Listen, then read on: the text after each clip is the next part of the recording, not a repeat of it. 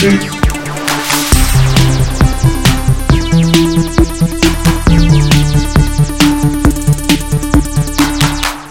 everyone, welcome to GameFace episode 177 on Sifted Games at sifted.net. We're here to give you the biggest and the brightest in video games for the week. I'm Shane Satterfield. I'm Matt Kyle. And you can find us on Twitter. I'm Dinfire, and Matt is M. Kyle. Some updates before Very creative. Yeah. Some updates before we get into the show proper. I talked to you guys a few weeks ago about how we're making some updates to sifted.net. Those are underway. Brent is working on that stuff right now. A lot of the early stuff that you're going to get from those updates, you're not going to see. There's a lot of stuff going on in the background for the site as well during these updates. A lot of you may not realize it, but other people do, that there's some questionable talking between Patreon and Sifted right now. We're getting that stuff sorted out. The short of it is that some people have been watching our content for free for a while, and the gravy train is about to end, folks. So if you're one of those people who's been watching our content for free for a while, that's going to end. You're going to have to go to Patreon. You're going to have to pluck down your $4 a month to keep watching our stuff. That's getting fixed. There's a bunch of other things going on. Probably the visible stuff you're not going to see for a few weeks still. But I will say this, I'm pleasantly surprised by how much we're going to be able to get done to the site within our budget. So some big stuff's going to be coming, but you guys aren't going to see it for a little bit. Another note, I'm sure if you haven't been living under a rock, everybody knows it's fantasy football season right now because it is everywhere. I've never seen fantasy football promoted like this across like everything. It's nuts.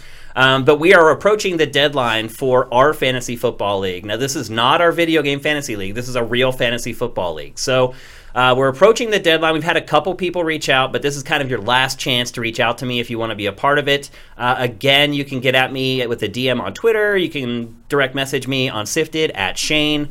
But just get in touch with me, and we'll try to get you guys into the league. We already have 12. It doesn't look like a lot of people are going to drop out, so we're thinking about maybe going to a 14-team league, which I'm not a huge fan of.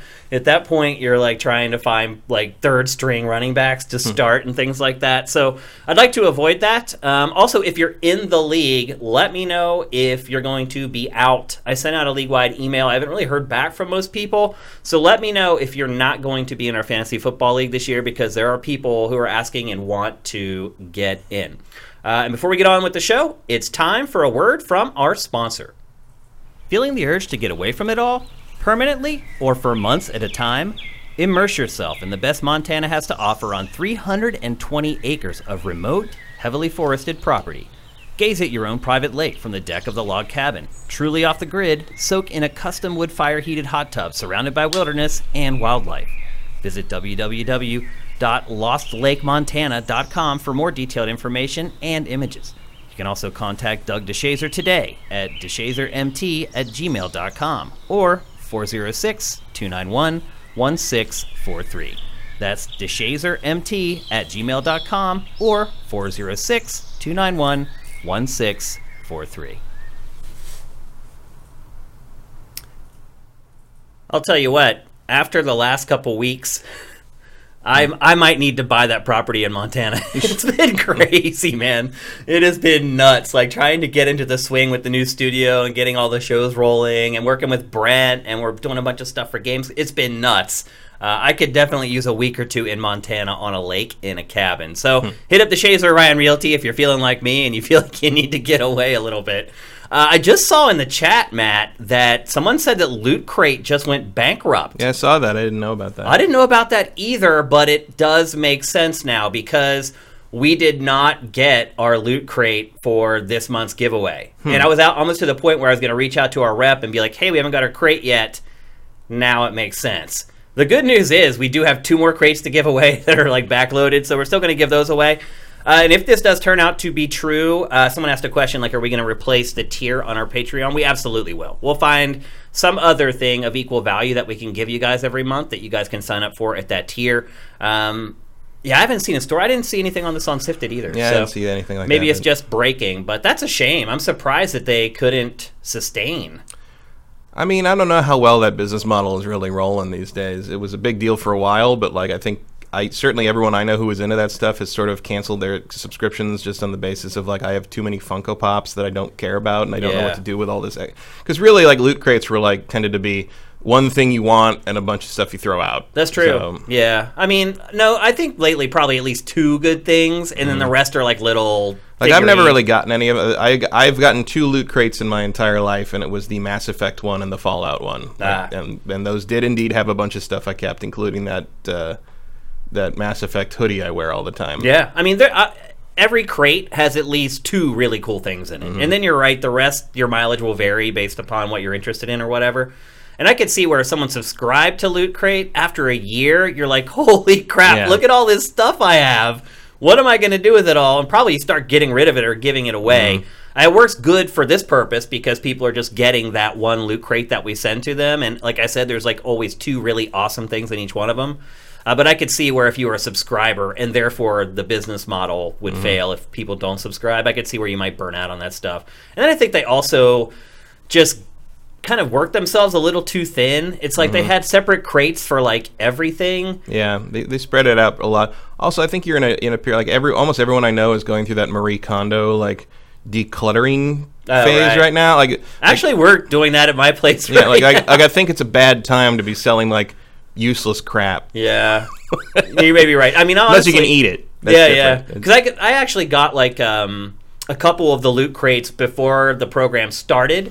And so the stuff was old by the time we started it on our Patreon, so I just kept them, and like I never opened them, and like I looked at them, and you're right, like I ended up seeing like 3 things in the 2 crates that I was like, this is kind of worth keeping.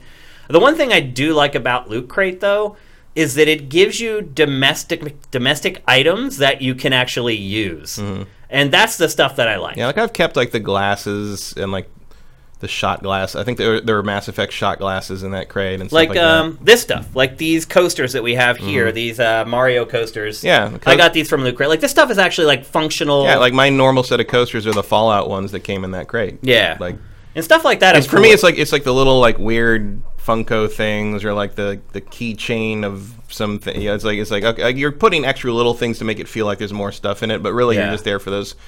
Like the mug and the shirt and whatever, and like the big stuff. Yep. But anyway, we do have 2 more crates to give away. We'll probably be doing that in the next week. Rest in peace, Loot Crate. That's kind of sad. I hope it's not true, but if it is, it was a great idea. But I think like a lot of businesses. Yeah, Danboy90 says they're shipping the remaining boxes, but they're done. Oh wow. Yeah, I just think they spread themselves too thin. It got to a point where they had so many different subscription options. Meanwhile, there's a $400 collector's edition of Destroy All Humans remastered, and I'm just like, really? Who's going to buy that? Who would buy that?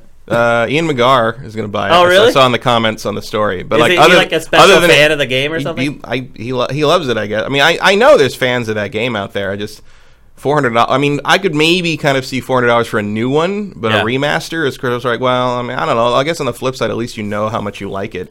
That's true. It makes more sense than like the $400 special editions of like new games where you're like with Darksiders Genesis. I'm like, so you want me to pay like $400 for a statue of a character I don't know if I like yet?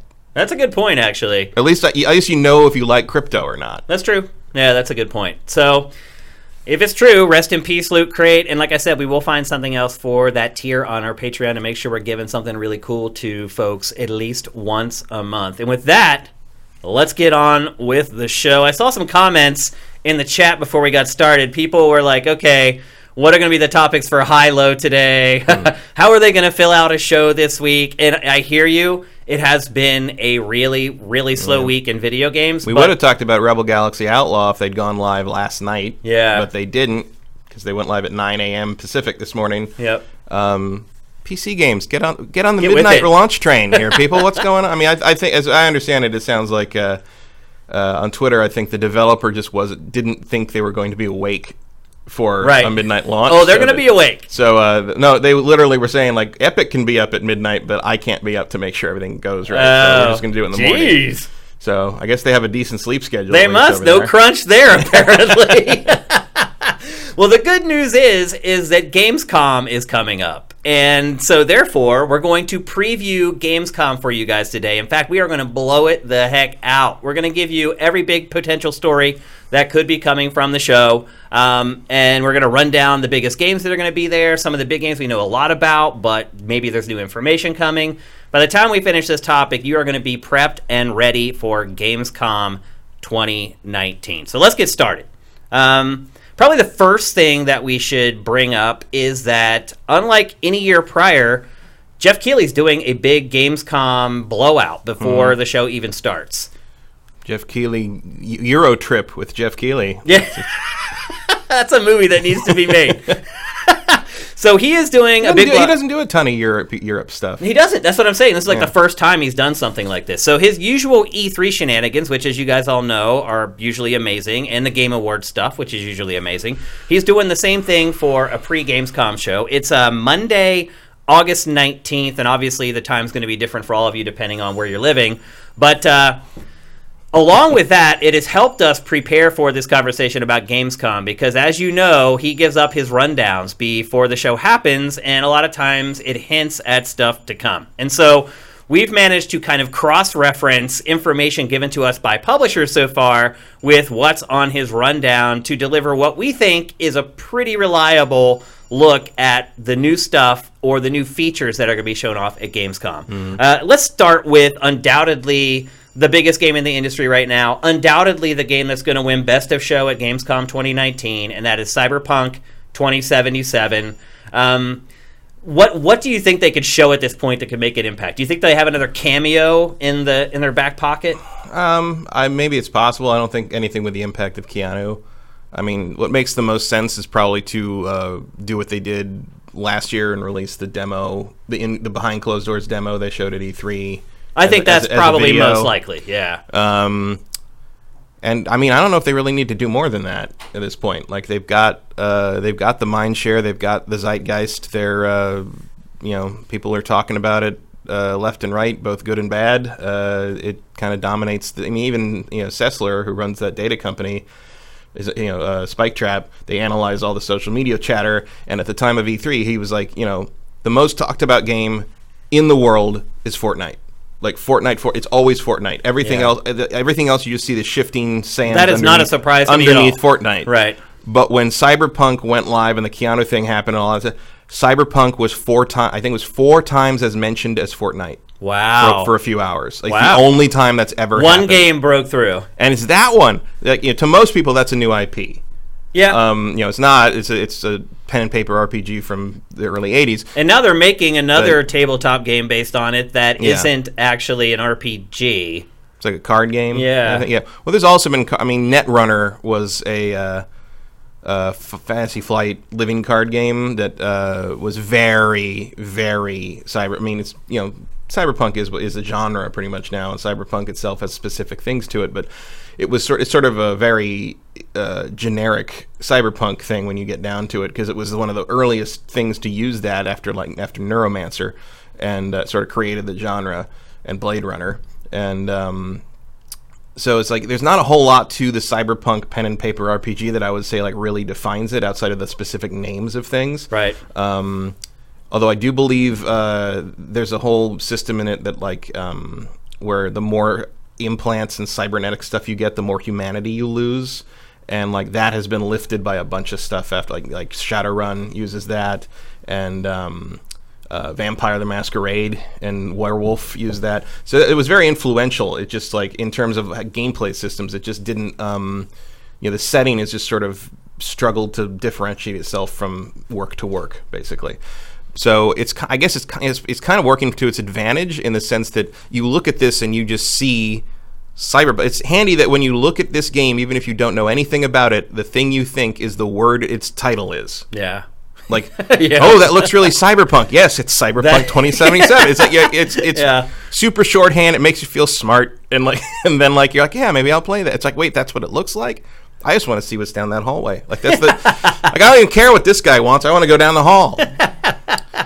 But this game, I don't know that at this point they could do anything good or bad to change people's opinions on the game. They could just come out on stage and like kill a dog. That would probably change opinion. I don't know. But like in terms of just that like may not do anything. In terms of your normal, PR behavior, no, I think they're pretty golden on this.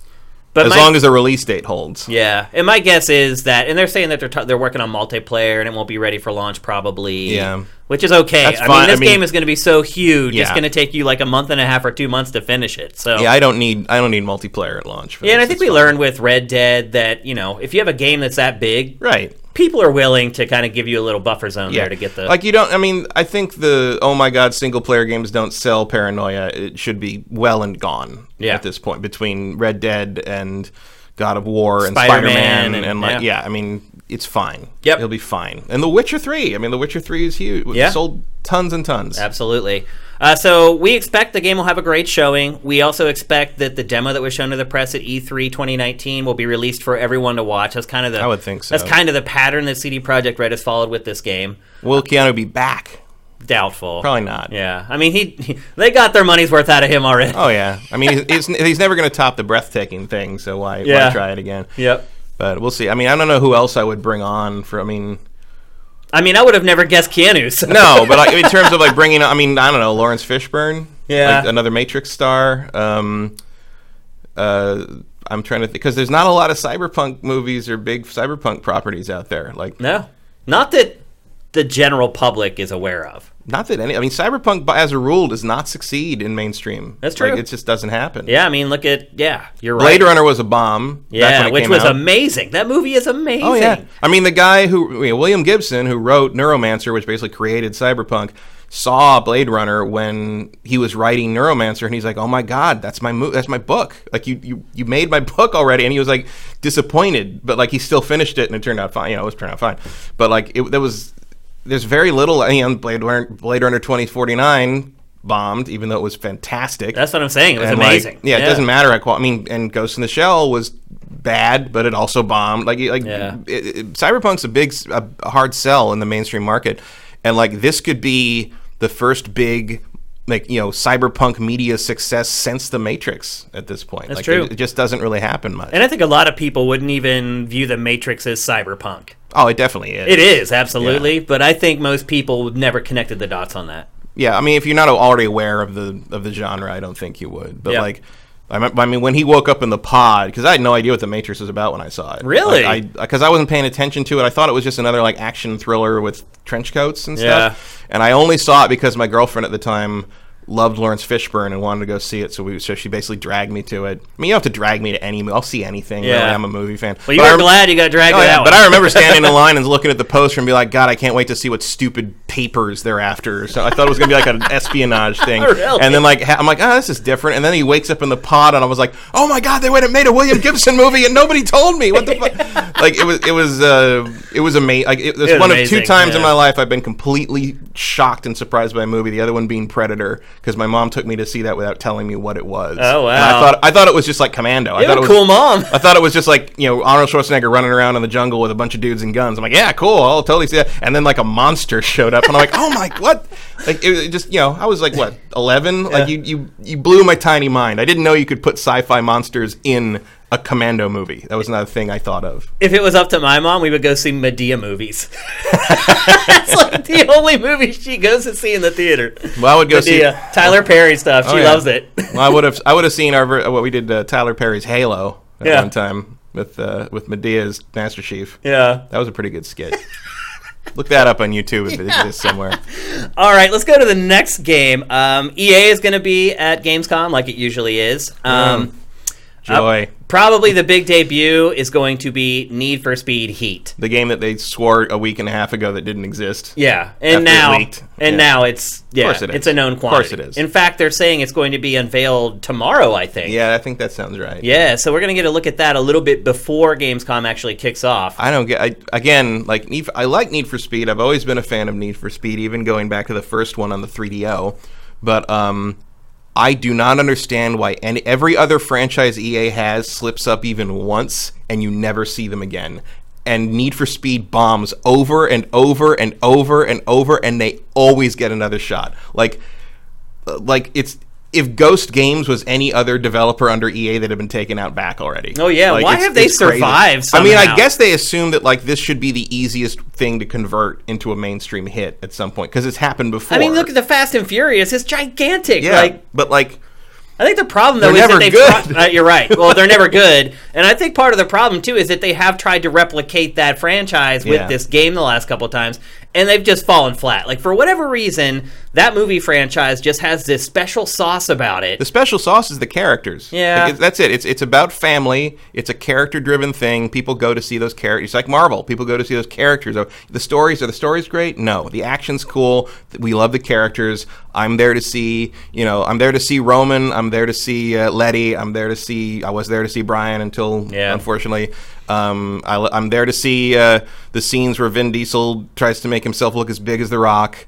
And they act like they're equals, even though The Rock's the one. Although I don't know, I said The Rock's the one that made it international hit, but while Hobbs and Shaw is doing well, it's not doing as well as the mainstream films. Which to me, I mean, that's not a surprise. But. No. I mean, it's a little bit of a surprise because people kind of thought those two were the big stars. Plus, you got Idris Elba. Like, there's some real power behind that, but.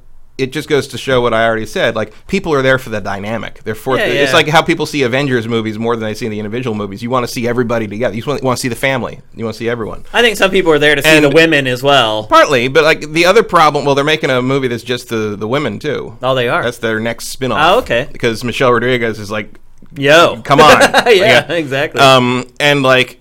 I think that's part of the problem that Need for Speed has is like they can't get decent characters in these games to save their lives anyway. But if you want to make it a Need for Speed thing, you have to not only come up with some good characters, you have to stick with them for multiple games. Like you have to make it a thing we want to come back to and see these characters again and be part of that crew. And that's a good point. Every single time they try to put characters in these games, they just turn out to be like generic bros. And they're terrible. And like they do like the weird FMV stuff they did in that one. Was it like two ago or was it? I think it was 3 ago now. I actually bought this week. There was a 3-pack of the last 3, like Need for Speed Payback, and Need for Speed Rivals on Xbox Live for $19.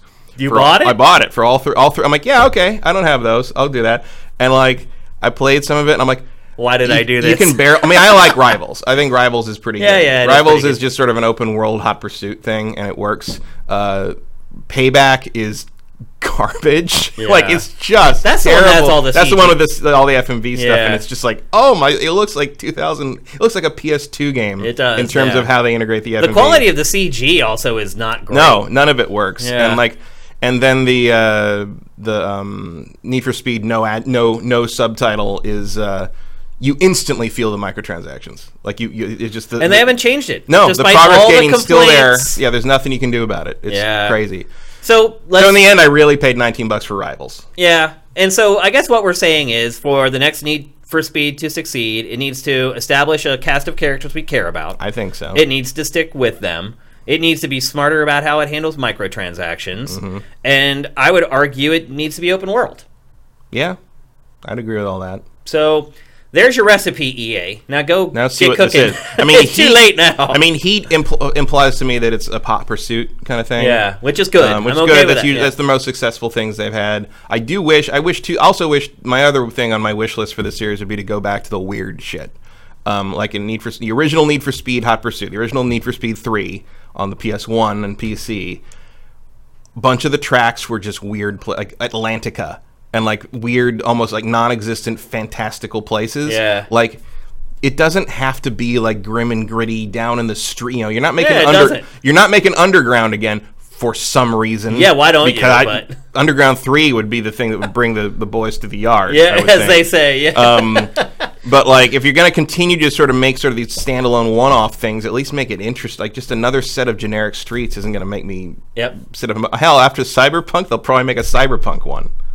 I'd be down. I'd be down with it. Yeah, that'd be all right. That sounds cool, actually. Need for Speed 2077. Yeah, it would be funny if like there's this cottage industry that springs up around Cyberpunk because of that game. And they all bomb, and they can all use the 2077 because they can't actually trademark that. Yeah. Or it's just like 2076, 2078. Right. They're like, this happened just before Cyberpunk. This is what started it all. Yeah. A street race. Okay, so there you go. That's Need for Speed Heat.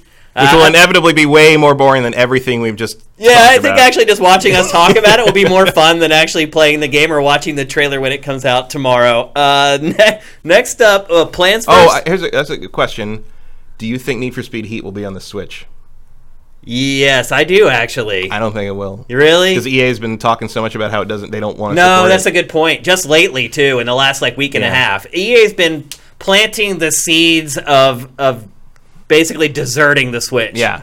That's what's been going on. The rhetoric is definitely pointing that direction. It's like we're starting to butter people up for what's coming. So I'm super curious because this game feels like it would. I mean, I'm not one of those perfect for Switch people, but it's like clearly this thing could scale. Yeah. Whatever it is, I'm sure it can scale. It makes sense as a Switch game because there's still there's no reason not to. There really isn't.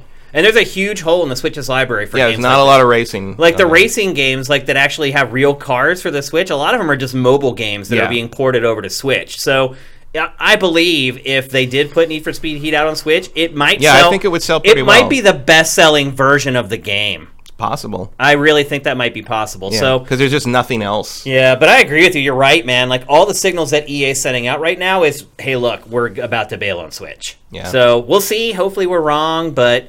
I think if there was one franchise... I mean, it's not like they've been robustly supporting it to this point. No, I mean, it's been anemic already. It's been FIFA, half-assed FIFA is not like the support that you're getting from, say, Ubisoft. Yep, for sure. Okay, next up, Plants vs. Zombies Garden Warfare 3. I think we thought this was going to be unveiled a couple times, and it hasn't been. I think this is definitely the moment for this game to be shown.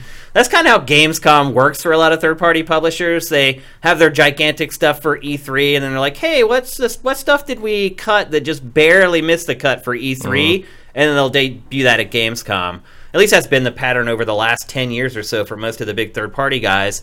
So is this the only thing we've seen of it, this Fortnite? Oh, this is from Garden Warfare 2. Yeah, this isn't even from 3. They haven't shown anything yet from 3. So it's just we know it exists, but we're waiting for them to talk about it? No, I mean, we know it exists, right? And the studio has been hinting that, hey, we're finally going to unveil our new game soon, so all signs are kind of pointing to it being at Gamescom. And it's not like EA has a vast library of IP right now. Not anymore, no. It's hard to believe. I mean, it owns more IP probably than any publisher in the industry. It just doesn't do anything with it. Instead, we get a third-person shooter based on Plants vs. Zombies. Right. Although, I guess you could argue that Nintendo's creeping up on them with their lack of legacy library support on the Switch. That's true. Yeah. In the days of the Virtual Console, I wouldn't have said that, but now it's just like EA and Nintendo are competing to see how much stuff they can keep in the vault. It is kind of weird. Although, it's what's the plan? Well, at least Nintendo put out the Super Nintendo Classic and the NES Classic and stuff. EA doesn't even have that. They threw us a couple bones, basically. But EA's got a whole bunch of classic stuff just sitting. I mean, I know why Nintendo does it. It's because it makes money off of that old catalog, and it's just trying to squeeze as many extra pennies out of it as it can. Well, if you want to squeeze pennies out of me, you should start putting Super Nintendo games on the Switch. Yep. Which I guess there's a patent I saw that went up for a Super Nintendo controller for the Switch. Yeah. So maybe that's a good sign. But EA, meanwhile, is like, dude, make a new Starflight, you jerks! They have so many. They've been sitting on Wing Commander forever. Yeah. Instead, like I said, we're getting a third-person shooter based on Plants vs. Zombies. Yep. It's crazy. I mean, the truth is... third-person shooter. Yeah. The truth is the first one sold really well. Yeah. The second one didn't sell quite as well. And my guess is the third one will fall even a little bit further. And we'll see if this becomes the next Need for Speed. Right. Where they just keep trying over and over. They won't give up. Yep, it could be. Next up... Going to switch gears to Ubisoft. Rainbow Six Quarantine. Mm-hmm. Remember this from E3? Yeah. It's a game they blew out on stage but didn't show, really.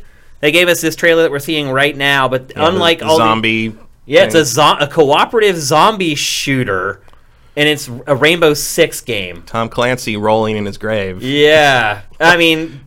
Do you think that this... Maybe Tom Clancy's like the final boss. Yeah. Do you comes back to reclaim his trademark. Do you think this helps or hurts the Tom Clancy brand? I don't think it matters. Really? No. Tom Clancy's a wide brand, and it's not like anyone's going to see this and be like, what? I'm not buying, I forgot the name of the new game. The Wildlands sequel. Breakpoint. Breakpoint, yeah. Yeah, I'm not buying Breakpoint because they're making a zombie game. That's not going to happen. But what about Rainbow Six, though? I mean, we're kind of seeing this with... Wolfenstein kind of did this. It had its serious single-player campaign, and then it had kind of a cooperative spin-off. I don't know. I killed enough, steam mecha zombie dogs in Wolfenstein single player to not consider it super straight. Yeah. But Wolfenstein's always been a little wacky. I mean, yeah, for sure. Rainbow Six obviously started as almost a strategy game, but it's become more and more arcadey over the years. There are people that said that like Rainbow Six Vegas ruined the series because it was too shootery, you know? Right, but this is going way out of bounds. It's just a spin-off. Yeah. It'll be fine.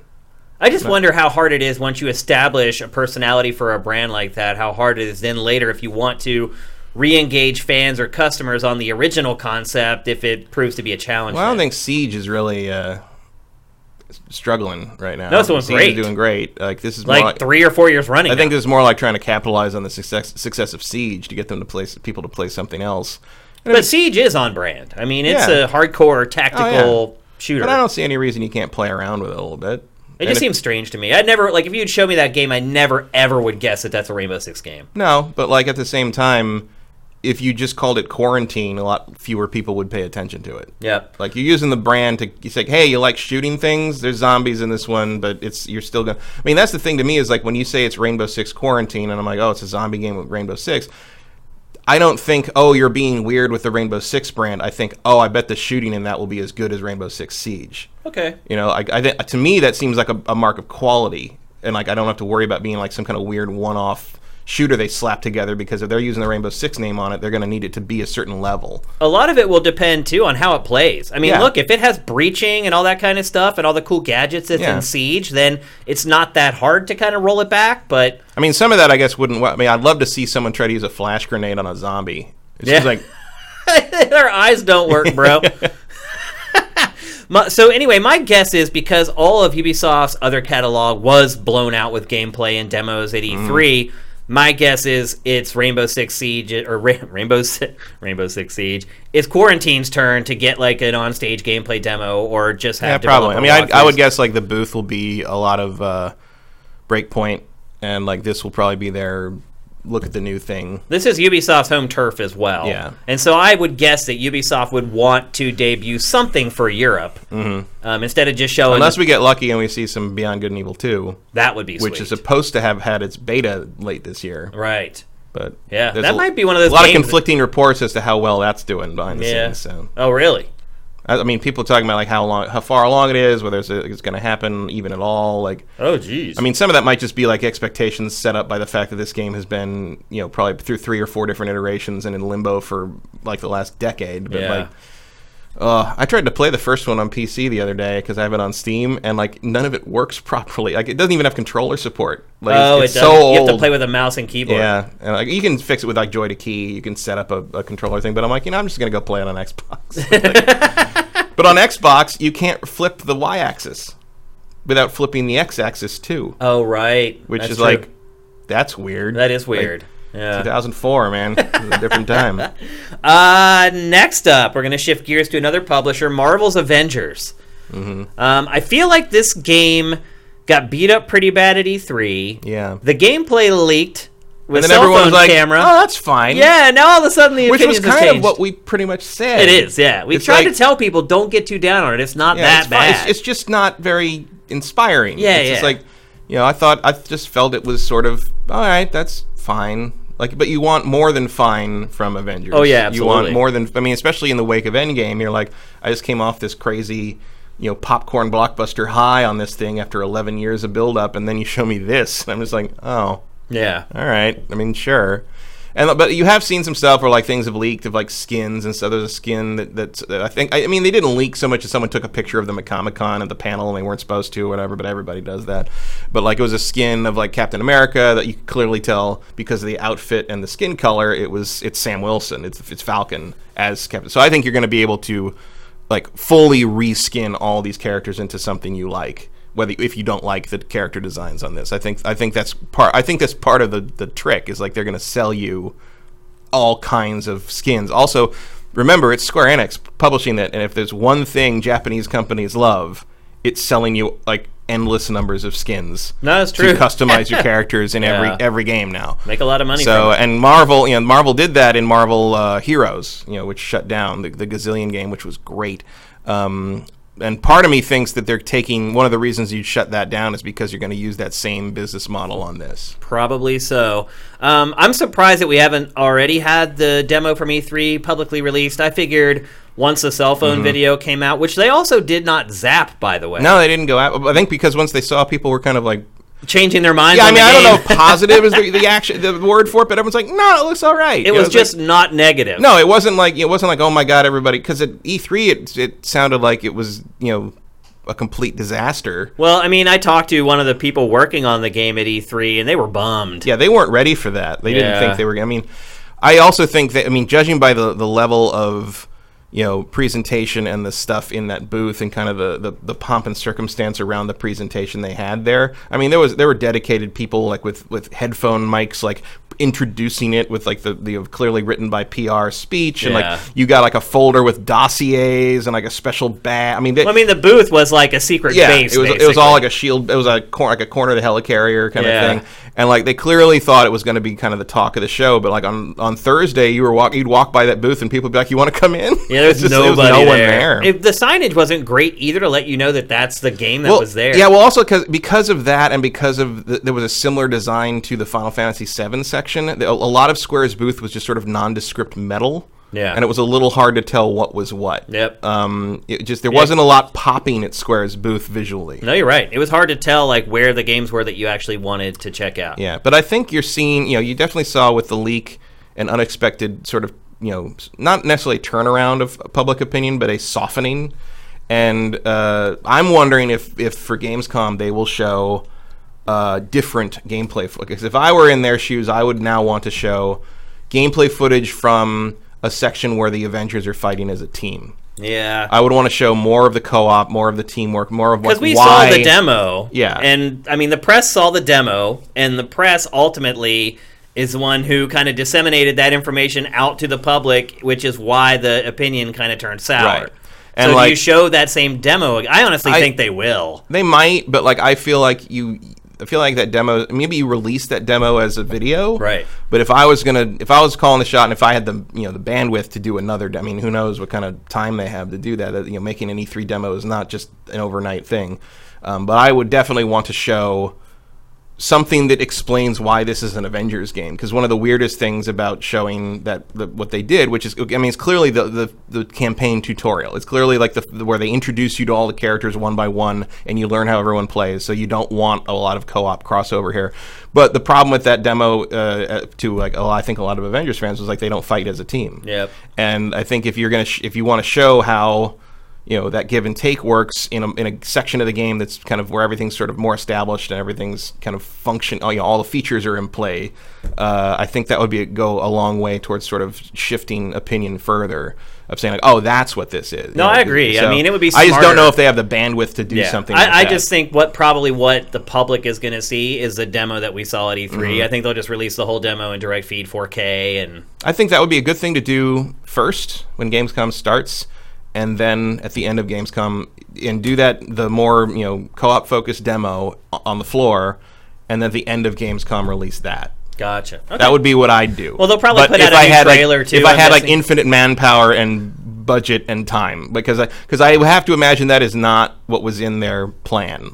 For sure not. I'm sure they intended to ride that E3 demo until launch, basically. Probably, yeah, but that's not how it worked out. Maybe a couple more trailers, obviously. Maybe they'll definitely put out a Gamescom trailer. Maybe a Game Awards at the end of the year or something at the end of the year. But I feel like they were thinking I think they thought it was going to be a thing where we saw that demo, and then they maybe released that demo at Gamescom time, and that would just be everyone would just be in a frenzy to play this thing, and that's all they needed to do, and it all went sideways. Yeah. So I think but at the same time, I think it's a good sign that people saw the leaked footage and were like, "Nah, that's fine. Yeah, that's okay." Yeah. For the sake of the person I spoke to, I was glad to see that because he was bummed.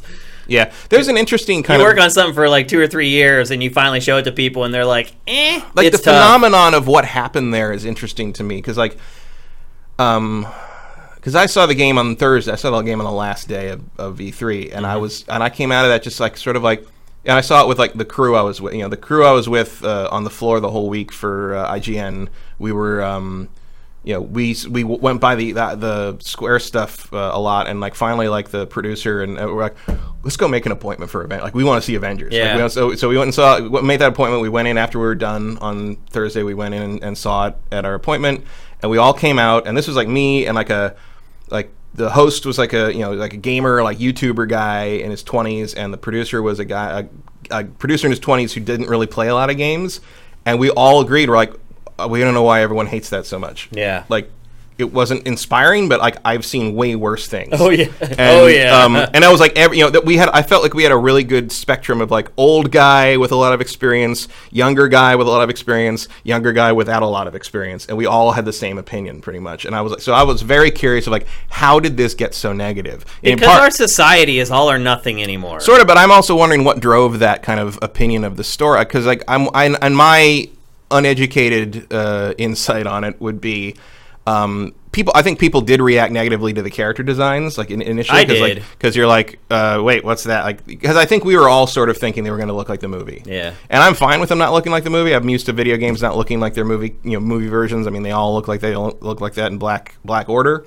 Although, as you said at the time, like it's a more cartoony art style, so it's easier to accept. These look like real people, except they don't look like real people because I don't think I think they're too symmetrical and they're not flawed. And the faces aren't flawed enough. If you added more like that's the uncanny valley stuff. Yeah, that's the type of stuff you have to do to get rid of it. Her face and Thor's face are just too smooth and symmetrical. Like they need a little character. I wonder if like that kind of reaction plus like I think the press had the same reaction because we're all fans too. Yep. And the public was clearly tweeting like the negative reactions, and I wonder if that really led to people going and seeing the demo, like kind of doubling down on their already existing negative impression and writing up these things about how this is this most uninspired terrible thing. And then if you go in and just sort of like don't have that sort of zeitgeist pressing down on you a couple days later, you're like, oh, it was fine. Yeah, what's everyone talking about? Or in the case of the mainstream public, the case of people on Twitter when the leak happened, I mean, that was like a month and a half later. Yeah. It's like, kind of like all that sort of dissipated, and you're sort of like looking at it with slightly fresh eyes, and you're like, oh, it's just a video game. It's an Avengers video game. And it should maybe be more than that, but it's also not the end of the world. I think that's a big part of the problem, too, is expectations. Yeah. Avengers is the biggest film in the history of the world. Mm-hmm. And I think people expect the game and other things based around that IP to kind of hold up to that standard, and that's impossible. I mean, it just is. Yeah. I mean, there's a lot to live up to, but it's also like expectations got to be realistic. Yep. And we don't know what the rest of it holds. People never have realistic expectations anymore. Everyone thinks that they're going to the moon, they're shooting for the moon, and they're going to get there, but that's not how life works. Next up, a game that has been MIA for a really, really long time, Dead Island 2. So this game has also kind of been restarted a couple times. Yep. By the way, this trailer that we're watching right now is from E3 2014. Yep. 5 years old. I did work on a project in 2014 involving this. You did? Game. Can you talk about it? No, but all I'll say is like, what we're gonna get is gonna be very different. I bet this game's gone through a lot of weird permutations. There's some gameplay. So all I can say is it was real. Yeah, it was a real thing. Oh, there's gameplay from this version, from the 2014 version on YouTube. It leaked out, and I'm surprised that it hasn't been taken down, but I found it. I didn't know that. Yeah, if you look on YouTube, there's some early beta footage of this game out there, and it just looked like it just looked like a typical like zombie shooter, honestly. Like just Dead Island again. Yeah, except you're not on an island. Yeah. Well, this trailer is like it's in Santa Monica. It's in Venice. Yeah. It's like, wait a minute, California's not an island yet. Well, I mean, technically, give us a couple more earthquakes. Technically, all the continents are islands. I guess. Yeah, I guess you're right. Touche. I'm like, what, are you going to end up on Catalina? But, so, again, this game has been missing for like 5 years now. Deep Silver, the game's publisher, basically took Jaeger off of the project a few years ago and handed it to Sumo Digital, I believe. Yeah. And now Sumo's been working on it for a couple years, and now over the last couple weeks... I want this dude's headphones, because they must be really loud. Yeah. Talk about noise canceling. So there's a new developer who's been working on it for a couple years now. THQ Nordic, which is the parent company of Deep Silver, so basically THQ Nordic is publishing it, said that it has a major reveal for Gamescom coming up. So all signs are basically pointing to Dead Rising 2, Rising from the Grave, and us getting a look at it. Honestly, for most people who haven't found that stuff on YouTube, it'll be the first time seeing the game in action at all. Well, whatever we see will not even probably be related to what was on YouTube. Yeah, so probably not. They started completely over, as far as I know. What do you think that they should do? Because, look, a lot of time has passed since the first Dead Island, and I would argue that the first one wasn't great, but for whatever reason, man, it really resonated. It sold like crazy. I finished it. It was really janky. It was, but like you could get around it. Like I finished it. I think I got 1,000 out of 1,000 achievements on it. Like my online crew and I played that to basically played it into the ground. You finished it. Literally finished it. Yeah. I did not play Riptide or any of the subsequent expansions things, or anything, or like Escape from Dead Island or whatever that was. They made like a it was almost like an adventure game. Yeah, I remember that. I remember that. Yeah. I didn't play any of those, but I remember when this game came out and I played it. I thought it was like janky and like borderline broken. It was. I didn't have to review it for Game Trailer. Somebody else was handling it, but I played it to talk about on Invisible Walls.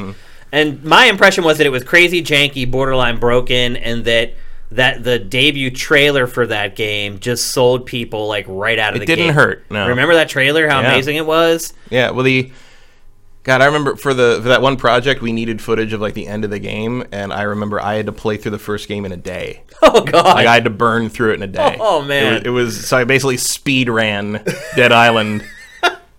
And that's not the type of game you want to have to speed run. It wasn't easy, but I'd already done it before. I played it before, so I'm like I kind of knew what I was doing and how to get around stuff. If I hadn't spent already like 80 hours playing that game, I probably wouldn't have been able to pull it off. You'd have lost it that day. But like, no, I got it done. But it was just like that was not a thing I ever expected to have to do. But I still liked it, even that second time. It's not. I don't think it stands out well. I mean, that's the thing is like I don't think Dead Island stands out enough that like all this furor and work and effort to like is going to be worth keep it. Dead Island 2 alive matters that much. They keep looking at those sales numbers though. Because God, when did Dead Island 1 come out? Like 2011? I think it was 2012. 2012. Like it's just so long ago. Like if you were like a big fan of that when you were like 16, you're like 24 now or something. Like it's just. I mean, it's not like Kingdom Hearts where you can kind of no matter how long it takes, you can kind of go back to it. Yeah. I don't know. Like I don't know if this is going to be worth it for everyone who threw all this time and money at it, but. They just look at those sales numbers from the first one, and they're like, like, you know what? Even if we get half of that, but it's a long time since a zombie game could sell that. Yeah, I mean, Resident Evil 2 did pretty well. The Resident Evil 2 is Resident Evil 2. It is, yeah, for sure. Also, Resident Evil 2 is like one of the best games of the year still. I know, so, like, that's really sad. It's like I loved it, but that's sad. Yeah, I mean, that's where we're at. I also remember the other game that I loved. Because I was looking through like releases of games, and I'm like, oh yeah, that was one of my favorite games of this year, and I forgot to mention it on the show, and now I forgot it again. It was like an early. Then it must not have been that great. It was. That's what I always said. Because I saw it, I'm like, oh, I shouldn't have. Oh, Sekiro. That was it. I was like, because I've been saying Plague Tale, but I'm like, I forgot Sekiro came out this year. I keep thinking of it as like late last year. Nope, that was 2019. So there's been some good stuff. There has been, but I mean, of this generation, to me, this has been the worst year of this generation. Oh no, 2014 was the worst. Really? Year. Yeah, 2014.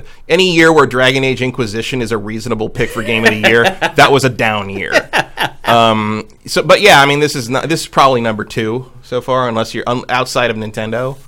That's been a great year for Switch, but I don't. The Xbox and PS4 have had a pretty quiet time. Really quiet. Yeah, even the third party stuff has started to taper off. It's not. And like I'm kind of like, what do I want? I don't have Assassin's Creed to look forward to. I don't have Watch Dogs to look forward to. Like this fall is going to be weird. It is going to be weird. It's just going to be me and the Pokemon, I guess. Well, the good news is that'll take you a good month to probably finish. Next up, another zombie game. This one hasn't taken quite as long to be released. It's also a sequel though, Dying Light 2. Yeah, I'm interested in that. This game really impressed me at E3. I think it was a huge mistake for them to not release the demo that I saw at E3 to the public. By the way, by the people who actually made Dead Island. Right, yeah. The Techland. Yep. And written by Chris Avalone. Yeah. Who, was the man behind the story is in Obsidian Entertainment, New Vegas and Fallout and Planescape Torment and some of the best written things in the history of the medium. So yeah, there's a lot to be excited about with this game. Based upon the demo that I saw at E3, this may be the most improved sequel of this generation. Now, I played the first one. I played the first one a lot, and I don't even really know why. I think a lot of people feel that way. Like I think I played the first Dying Light like 100 hours. Yeah, I still didn't finish it. That game is gigantic. Oh, it also sold extremely well. Yeah. And they supported it forever. Yep. I mean, they're still putting out DLC for it. Still. But I mean, I can't really. It was one of those games where I'm like, I don't know if I'd recommend this to anyone, but I sure like playing it a lot. The reason I think the sequel is going to be vastly improved is because the biggest weakness in the first game to me was a lack of narrative. Yeah. There just wasn't enough story to kind of keep you motivated and keep you going. The gameplay loop was satisfying, that's for sure. And I think every time your generic main character would start talking, shut up. Just being, oh, come on. I really don't want to hear from you again. Well, that's what they focused on for this. And not only does it have a great narrative, it has a crazy branching narrative. I mean, I don't know that I've seen a typical action-adventure or action RPG with this much flexibility in how you experienced its pros. They have gone on record saying that your first time through, you're only going to see 30% of the plot. So that tells you that, it really branches off and kind of takes you in new directions, and it doesn't do the cheap circle back. Right. Because that's what a lot of games do. They'll have a branching path to... You still get to see everything. Yeah, but they end up bringing you back to that main storyline, and then it's like, it doesn't really matter if you play it again. This game is going to be different. So J. Reed Vick makes a good point. This is one of the few games to have a sequel in this generation. That's true. It's like this and Shadow of Mordor and Destiny. Yeah, there haven't been new IP released early in the generation that got a sequel before this generation ended. Though, I would argue that probably any game that's released for the PlayStation 5, you're still going to be able to play on the PS4. Yeah. But yeah, it's true. I mean, they didn't just churn out sequels this generation like they have in the past. Yeah, they did try to make some new stuff. And maybe part of it is that they just didn't introduce a lot of new IP either. Yeah, part of it. Sony did. Yeah. Yeah. I mean, we'll get another Gears. We'll get 2 Gears in one generation. 2 Gears in one gen, yeah. Forza, obviously. Yeah. But Forza Horizon. Yeah. Not Motorsport. Motorsport started with 7, right? I thought 6 was on Xbox One. Yeah, it launched with 1, and then another one came out. Yeah. So and now they've held off. Yeah. I guess 8's probably gonna be a launch title for. It'll be Scarlet. cross-gen, but it'll be blown out on Scarlet. So yeah, it hasn't really been a lot of I mean, there's been sequels to games that were on the last. I mean, Doom Eternal. There's another one. Yep. Wolfenstein. Yep. 2 games. Bethesda managed to do that. But again, not reinventions of the wheel exactly. Yeah, for sure. Watch Dogs will be. Yeah, it'll make it in time. Watch Dogs had 2 sequels. Yep. God, that's two. That's pretty crazy. A trilogy in this generation is unusual. Assassin's Creed got multiple games this gen. So some did, but yeah. Well, Ubi can crank that shit out. Well, when you have like 5,000 people working on each game, I mean, Ubisoft has really kind of revolutionized game development. Yeah, they've really got kind of they're sort of the Henry Ford of that's a good way to put it, though. That's a good way to put it. You have 5,000 people, and each one of them is just doing one little thing. Yeah, and it helps you build your games more quickly. I have a feeling other third-party publishers of equivalent size to Ubisoft are going to look at its model and maybe make some tweaks. EA would do very well to follow Ubisoft's model. But then there's also kind of the feeling of like sort of the more hands-on, like individual creativity, like the I'm over the weekend I met a guy who's an animator at Insomniac, and he worked on Spider-Man. And he's good at his job. He did the scene where Spider-Man meets Doc Ock for the first time, and he animated that whole thing by hand. Whoa. No mocap, no reference. He just did it himself. Whoa. So go back and watch the scene where Spider-Man first runs into Doc Ock. That was all done by one guy, basically freehand. People who work in games are so freaking skilled, like next level talent. It's really mind-blowing. Like when I'm talking games with someone in a bar, I don't I don't run out of words very often, but I was like, I don't know what to say to that. Yeah. That's crazy. It's amazing. That must have been a really crappy month for you. Oh no, he loved it. He loved it? He's a huge Spider-Man fan, so it's basically his dream. Every day was like waking up and going. Oh yeah, he was like animating Doc Ock and Spider-Man, and like he's like, I get paid for that. I goes, he loves his job. He loves what he does, but he's also amazing at his job. But like giving someone a scene like that to really focus on and really like make their own like that, I feel like is not a thing that necessarily happens in the assembly line. That's true. Development process. So it's kind of it's a trade-off. It's a trade-off for sure. And I think what Insomniac ends up with is proof of the quality of doing it that way. But not everyone can afford to do it that way. Not everyone's got Sony money coming down the pipeline until it's done. Yeah. Last Guardian. Next up, a brand new game, as Sega said, and I hate this term, but Sega used it. A brand new AAA game coming from Sega is going to be announced at Gamescom. This has lined up perfectly with the studio who created Alien Isolation announcing that it has a big announcement coming up. So all signs are pointing to, finally, that team showing off its first-person horror shooter that it's been working on for quite a while at Gamescom 2019. How do you feel about that concept of a game coming from that team? Fine. I mean, Alien Isolation was great. I mean, I just looked. Its Metacritic average was like 7.3 or something. It's one of those games that over time has increased in stature. Like, I can understand if you need to review that on a deadline, it might get annoying because it's so slow. It's methodical. It's there's not much fighting. It's more like hiding from this thing. It's a stealth game, basically. And sneak 'em ups are hard to review on a deadline because you have to be patient to play them well, and being patient is hard when you know that you got to get this done by Friday.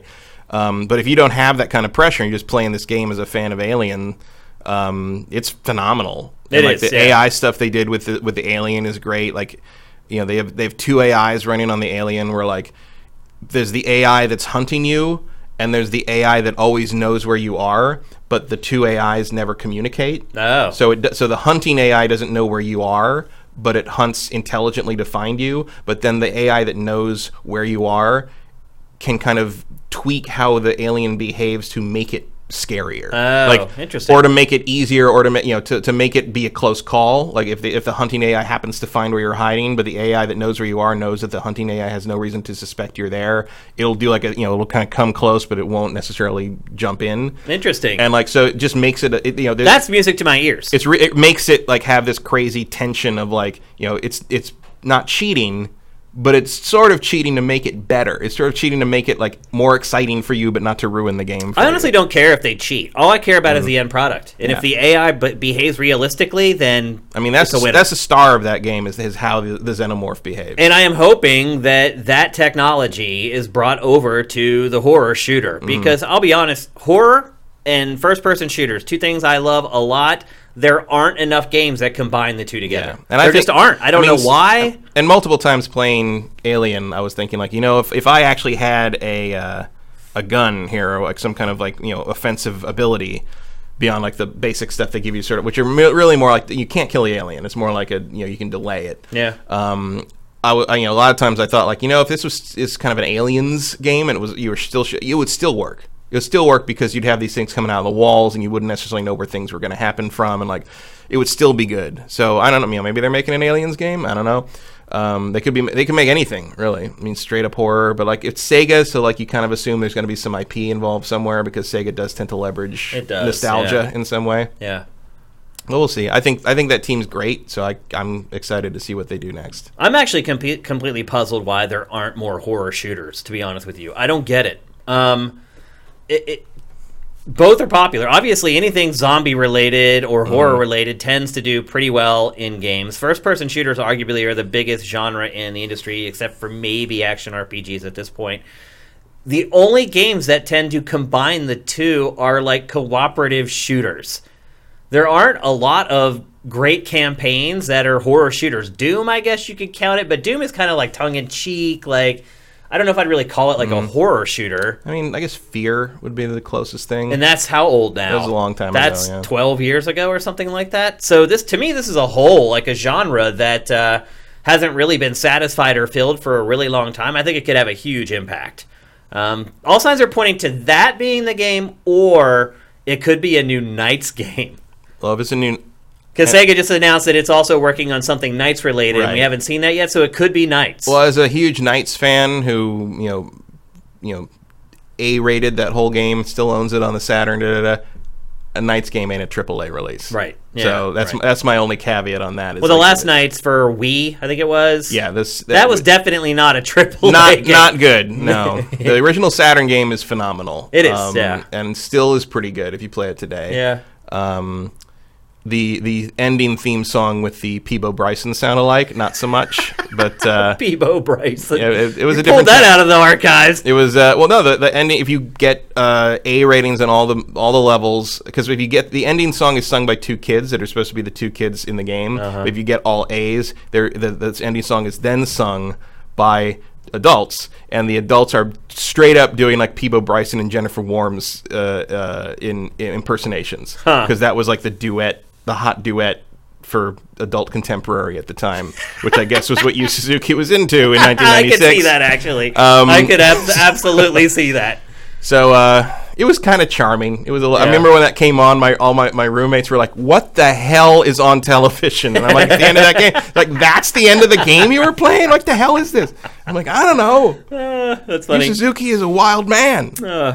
Next up, and we did kind of not Yu Suzuki, Yuji Naka. Yuji Naka, that's right. Who has just disappeared into infamy. Yeah. I got Yu Suzuki on the brain because Shenmue 3 is coming. What was that goofy game he made where he had to roll the egg? Billy Hatcher. Yeah. Billy Hatcher and the something egg. I hated that game. Yeah, I mean, that was pretty much the end of his development career. Like, I hated that game in a way. Have you ever played a game that you find, like, offensive in the way that, like, you feel like it's making fun of you for playing it? Yeah, it was... I was like, feel bad you don't respect me, and I feel like I don't respect me right now, so this needs to stop.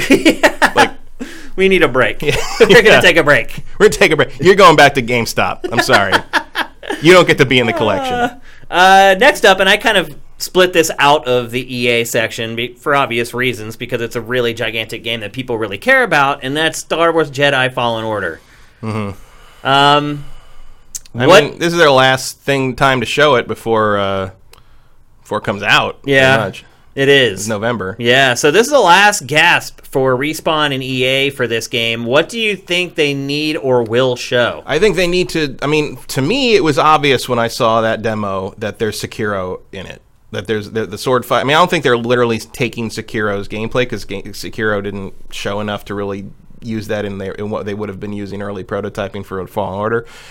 But you can see in the fights with, like the guy with the electro staff and stuff, that they're using a similar thing where, like, you're trying to break through the stamina bar, and then once that happens and you get a hit on them, the hit is lethal. Like, that's, they're making the lightsaber lethal. That's Sekiro. Yeah, it's pretty much the same. And I would say what they need to do now, because a lot of people seem to miss that. And, like, there was, like, I've seen, like, Twitter threads and stuff where people are like, that's not there. And people, like, show them, like, that clip, and they're like, that's clearly what's happening there. Like, well, I don't see what you're talking about. And I was like, well, okay. So what I think is the thing they could do best for themselves is to very clearly demo the combat system and show how it has more depth than just whacking something with a glowing Nerf bat. Because I see that it's not that, but clearly a lot of people don't, so I think you're going to have to spell it out. Yeah. And pre-recording that gameplay demo to kind of get it exactly where you want might be a good idea, which is what they did with the first demo they put out. Yeah. But you're right, it was a missed opportunity. It was literally just someone playing without commentary. Why you show me the Force Unleashed? Why do I got to see that? As an unpleasant reminder of what could happen with Fallen Jedi. I mean, at this point, it's kind of up in the air how good this game is going to be. Are you confident in it still? I am pretty confident, yeah. Yeah? It's Respawn, it's Stig. Like, there's no reason I don't trust these people that are making this game. Like, if it is bad, it will be an anomaly from this team, from this game director, from this company. Because Respawn's quality stuff. I mean, if the people that made Titanfall 2 can't make a compelling Star Wars story, I don't know what's going on. I mean, I think they even brought Chris Avellone in as as a consultant on the script.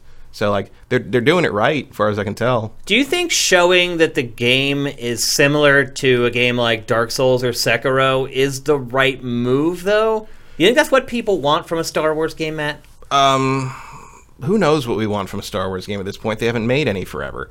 But I think showing it's similar to that is going to win over a core audience that would be the audience paying attention at Gamescom.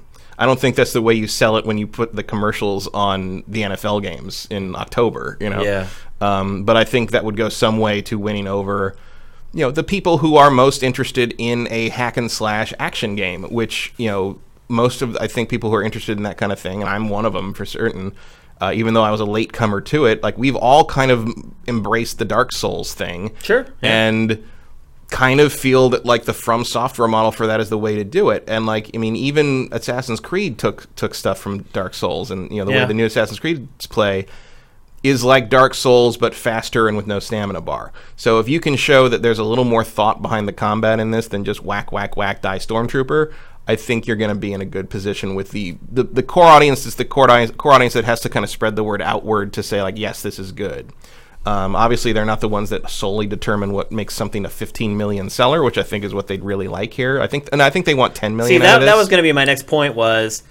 Yeah, it sounds good to imitate Dark Souls or Sekiro until you look at the sales numbers for those games. Well, that doesn't have Sekiro sold like 3.5 million, I think, at this point, which is great. But that's not what EA's looking for. Right, but that doesn't have any bearing because A, Sekiro doesn't have lightsabers, and B, you're not making this as hard as Sekiro. Yeah. Like, clearly, you're not gonna do Lady Butterfly in this game. You're gonna do something where, like, you have to say, like, in Sekiro, when you miss a parry, you lose half your damn life. You pay for it if you go for it and miss it.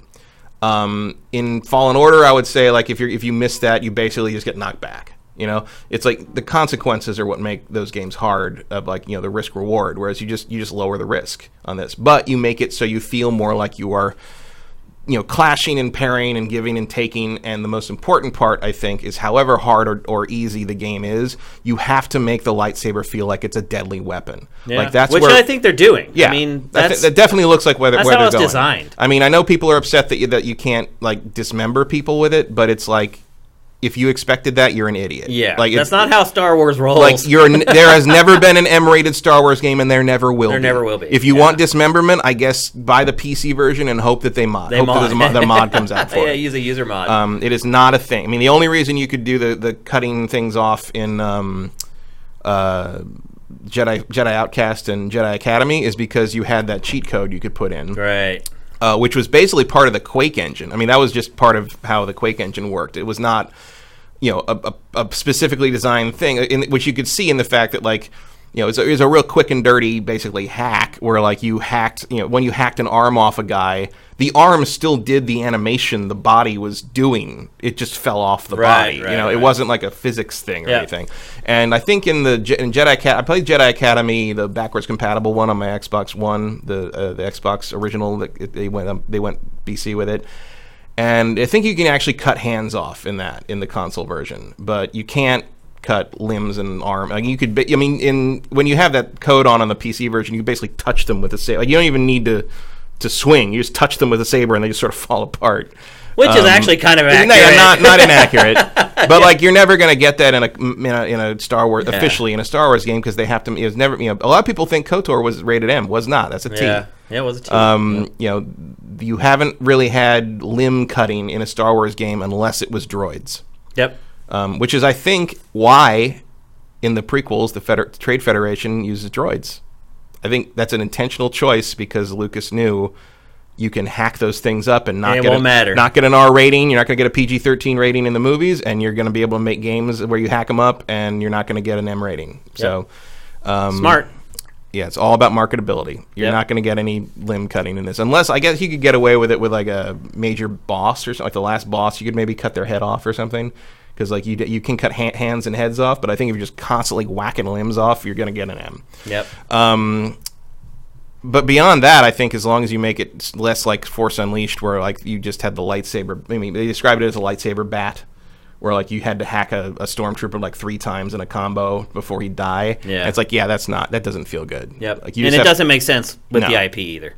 So I think as long as they need to show that like the lightsabers are really functional as basically a one-hit kill in the way that Sekiro's swords are, and I would also show a lightsaber duel. I would show how it looks to fight someone with a lightsaber. They need to do a developer walkthrough for combat. Literally, where they sit there and they explain how the combat system works. Like, I don't know if that's a Gamescom thing. That might be a video I'd release like in like September or October, like in the run-up. I don't know. I think everything's a Gamescom thing for this game at this point, because it's the last big show. I don't agree with that in the case of the combat thing, because I think that is something you just need to convince the core audience of. That's not a thing you need to message out to the world. People who like Star Wars and just want to play a Jedi game are going to buy it. They don't care. They're just going to accept whatever they get. Whereas like the core, I think if you could win over the Sekiro fans to something of like kind of a Sekiro light thing, you would get a lot more traction in sort of the core audience. So I would, and they're going to see that video whenever you release it. Yeah, so I would say like the closer to release, get them hyped up about that, show them there's some meat on that bone, and have that momentum going into the launch window would be good. Next up, we go from Star Wars, a gigantic IP, to another IP that's almost as big, Harry Potter. So I don't know if you remember, but a couple months ago, the first footage of a game called Harry Potter Magic Awakened. That was longer than that. Has it been? It was early this year. Maybe. Oh yeah, I guess you're right. Was leaked out. Unlike maybe last year. I don't remember. That was a long time ago. Unlike the Avengers footage that leaked out, Warner Brothers absolutely cared about the Magic Awakened footage. We were not supposed to see this, clearly. Yeah, I also, by the way, we're not showing it to you. We're showing you stuff from other Harry Potter games. Because they will actually... What is this from? This might be the leaked footage. This is the leaked footage. This is the leaked footage, yeah. Adam, we got to stop showing this. You can show one of the other clips, though. I'm like, that ain't the mobile game because they don't look like that. That was the leaked footage. We just showed it to you, unfortunately. I should remove that from the TriCaster so we don't show it again. Hopefully that wasn't enough that the show will get flagged on YouTube because Warner Brothers has been crazy about it so far. But all signs are pointing to that game being unveiled at Gamescom. Again, there's been announcements by the developer and the publisher that they're going to show something big. This is the only known thing that they could possibly show. There's a slight chance it could be Rocksteady's game, but... I mean, frankly, Rocksteady's game, I think, is more likely. Really? Yeah. Because I think this game, I think Harry Potter is a next gen. This is Deathly Hallows you're seeing here, by the way. Yeah. This is not the game. But I think Harry Potter is next gen, and I don't think anyone's cleared to talk about next gen yet. I mean, they already are focus grouping it. They were focused. That's where that video leaked from, right? A focus test. But like, there's no guarantee that that is an actual game. It's more of a the focus test. The people that I think, as I remember, the people that were involved in that focus test that were willing to speak about it basically said, like, the focus test was about, would you be interested in this? So I think that was more of a proof of concept thing. And the idea that game would be ready already, and especially that like they'd be willing to show it. Because it looked awful far along in that footage. Yeah, I mean, it looked like a prototype to me. I mean, because that's just, if you're going target-wise on like next-gen hardware, that's basically what you're going to end up with. I mean, Watch Dogs looked real good too, but that obviously was not a finished game. Yeah. But the thing is, if it was being made by Ubisoft, I might feel more like, oh, maybe that we are going to see it because Ubisoft don't give a fuck when it comes to showing early next-gen stuff. They're like, no, this is just an imaginary system. Well, I mean, that it could be look at Beyond Good and Evil 2 that we saw the first time like 11 years ago, and exactly. It's still not out. So, but so like EA isn't like that really. So I'd be a little surprised if they showed a game that's probably going to be next-gen this early. But whereas Rocksteady, it's well overdue to see Suicide Squad, which is what it's going to be, folks. Like, it's going to be Suicide Squad. I will bet money. I think WB Montreal might be working on something Batman-y. You know, there's been a lot of rumors swirling around. Yeah, that. there has. Yeah. But I think Rocksteady's making Suicide Squad, and it's about time. Although we haven't heard a peep about that. No. I mean, all we've heard is Rocksteady being like, no, we're not going to show it. No, we're not going to show it. All Rocksteady's really said is like, we don't want to make Batman again. We're not showing anything, and we're not interested in Superman. Yeah. So, but you put your hopes for a Superman game away, I think. I don't think they're doing that. Although, there's that... I mean, I think I saw on Keeley's Rundown that WB was one of the publishers. Yeah, and WB, there was a leak of a pre-order for an untitled WB game for all systems. So, it could be Harry Potter. It could be the one thing that does. No, it was Xbox, PS4, and PC. So I don't know. It could be either, but I lean towards Rocksteady just because I think that game would probably be more current gen. And I would be more excited if it were Rocksteady's game. I'll say that. Harry Potter feels more like a next gen proof of concept, which would surprise me if that game was that far along. And they just released that Harry Potter mobile thing, and I think that they don't want to split that IP's attention too much right now. Or they released the Harry Potter mobile game as a precursor to them unveiling the console Harry Potter game. Could be, but that's not really how conventional marketing wisdom works. That's not to say that EA follows that. I mean, it's called shoulder marketing. There's an actual term for it. When you use one product to promote another. Yeah, I just don't think that really worked. like with this mobile game. Like, I don't know if that game really, what is it called? Wizards Unite? Yeah. I don't think that's what I don't think that did quite what. Well, this isn't Wizards Unite. I mean, this is the other one. Well, I think it did poorly compared to Pokemon Go. They put out more Harry Potter stuff than Star Wars stuff. Yep. In the same space of time. Yeah. I was surprised to read that the last Harry Potter book came out in 2007. Yeah. It's been a long time. Oh, yeah. They've done a good job keeping this IP alive. Well, I mean, they still had the Fantastic Beasts stuff. And like also, the last film came out 2011. Is that right? Yeah, that sounds right. It was 10 years after the first one. The first one came out in 2001. And the first book came out in, I think, 98. Yeah. So, I mean, look, the kids who grew up with this property, they're not kids anymore. No, they're in their late 20s. They're in their late 20s, early 30s. So that also means it's prime nostalgia time. So this is the time to start putting out high quality, big budget stuff that capitalizes on that, because you're hitting. I don't know if the millennials have a lot of disposable income, but they'll probably buy a video game. So someone in the chat says they'll take that bet. Rocksteady ain't making Suicide Squad. Emperor Dread says he'll bet you on that one. All right. Yeah, I don't know. I think you might want to trust Matt on this one. I'm not going to say why. But I don't know. One way or the other, it's going to be something they can turn into some kind of Destiny-style microtransaction farm, because they did hire microtransaction experts at Rocksteady. Who doesn't? A while if you're ago. Developing a game in 2019, you're going to need microtransactions. Yeah. Or it's probably not going to get a green light from the all publisher. things point to this being some kind of game-as-a-service thing, and the easiest DC property to turn into that is Suicide Squad. Yep. That makes sense.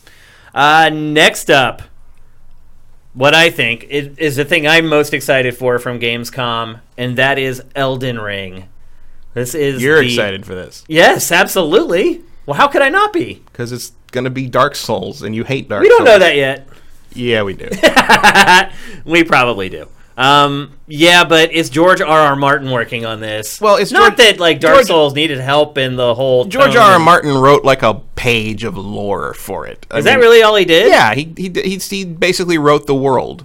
He wrote the world. The game is not being written by George R.R. Martin. Well, I doubt there's going to be much writing in it at all. Yeah, From Software's games aren't heavy on the exposition typically. No, not a lot of dialogue going on. But no, this is basically, it's going to be in the same way that like Kingdoms of Amalur, like R.A. Salvatore created the world and the premise. Yeah. And someone else pretty much wrote the script. The whole script.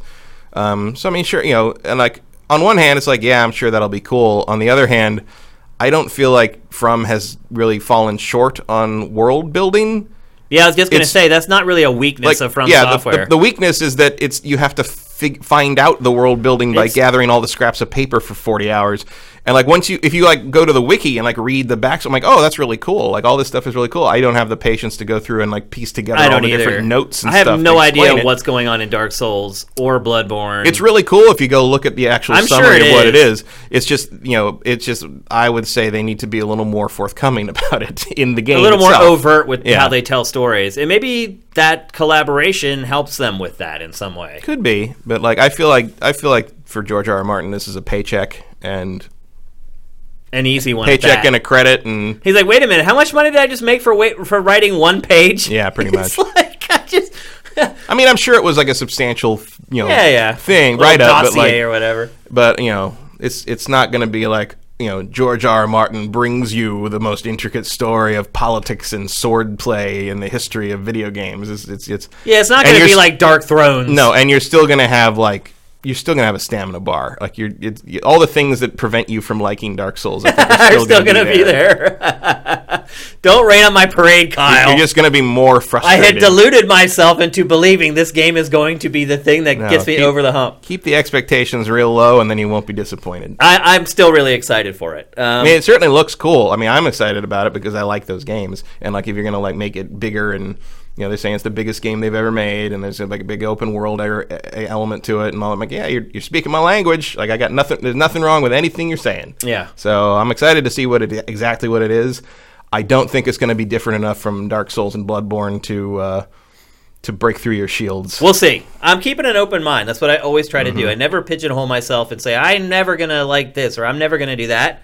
I just take it on a case by case basis, and so I hope that this one. I mean, look, Sekiro already inched a little bit more my direction. I enjoyed that more than I enjoyed From's prior games. Right. So. I just think this is going to step more towards the prior games than Sekiro. Yeah. Interesting. Okay. And then a couple more here. Splinter Cell. We've been talking about Splinter Cell now for, it seems like, 18 months. Thinking any minute Ubisoft is going to unveil the next Splinter Cell. Well, I think we kind of got our answer. That's how Sam Fisher gets you. Yeah. As soon as you stop expecting him, boom. Well, I think we figured out this week why we've been disappointed over and over, because it appears that the next Splinter Cell is going to be a VR game. Like, that makes sense. It makes total sense. It's also disappointing. Yeah, it is. But it makes so much sense. It's the perfect the one thing format you know for what? Splinter Well, Cell. also I kind of hope that, like, I don't know if they could even do this, but I would love it if, like, when you're room scale stuff. No, I mean when you just play the game normally, but when you have to do the night vision, you have to put the VR helmet on. Oh, interesting. And it goes beer. You know, like that. I mean, it would be kind of cool if you did room scale stuff with it, and you literally have to hide behind things in your living room. You can't do that though. You can't? Because the PlayStation VR can't do it. Yeah.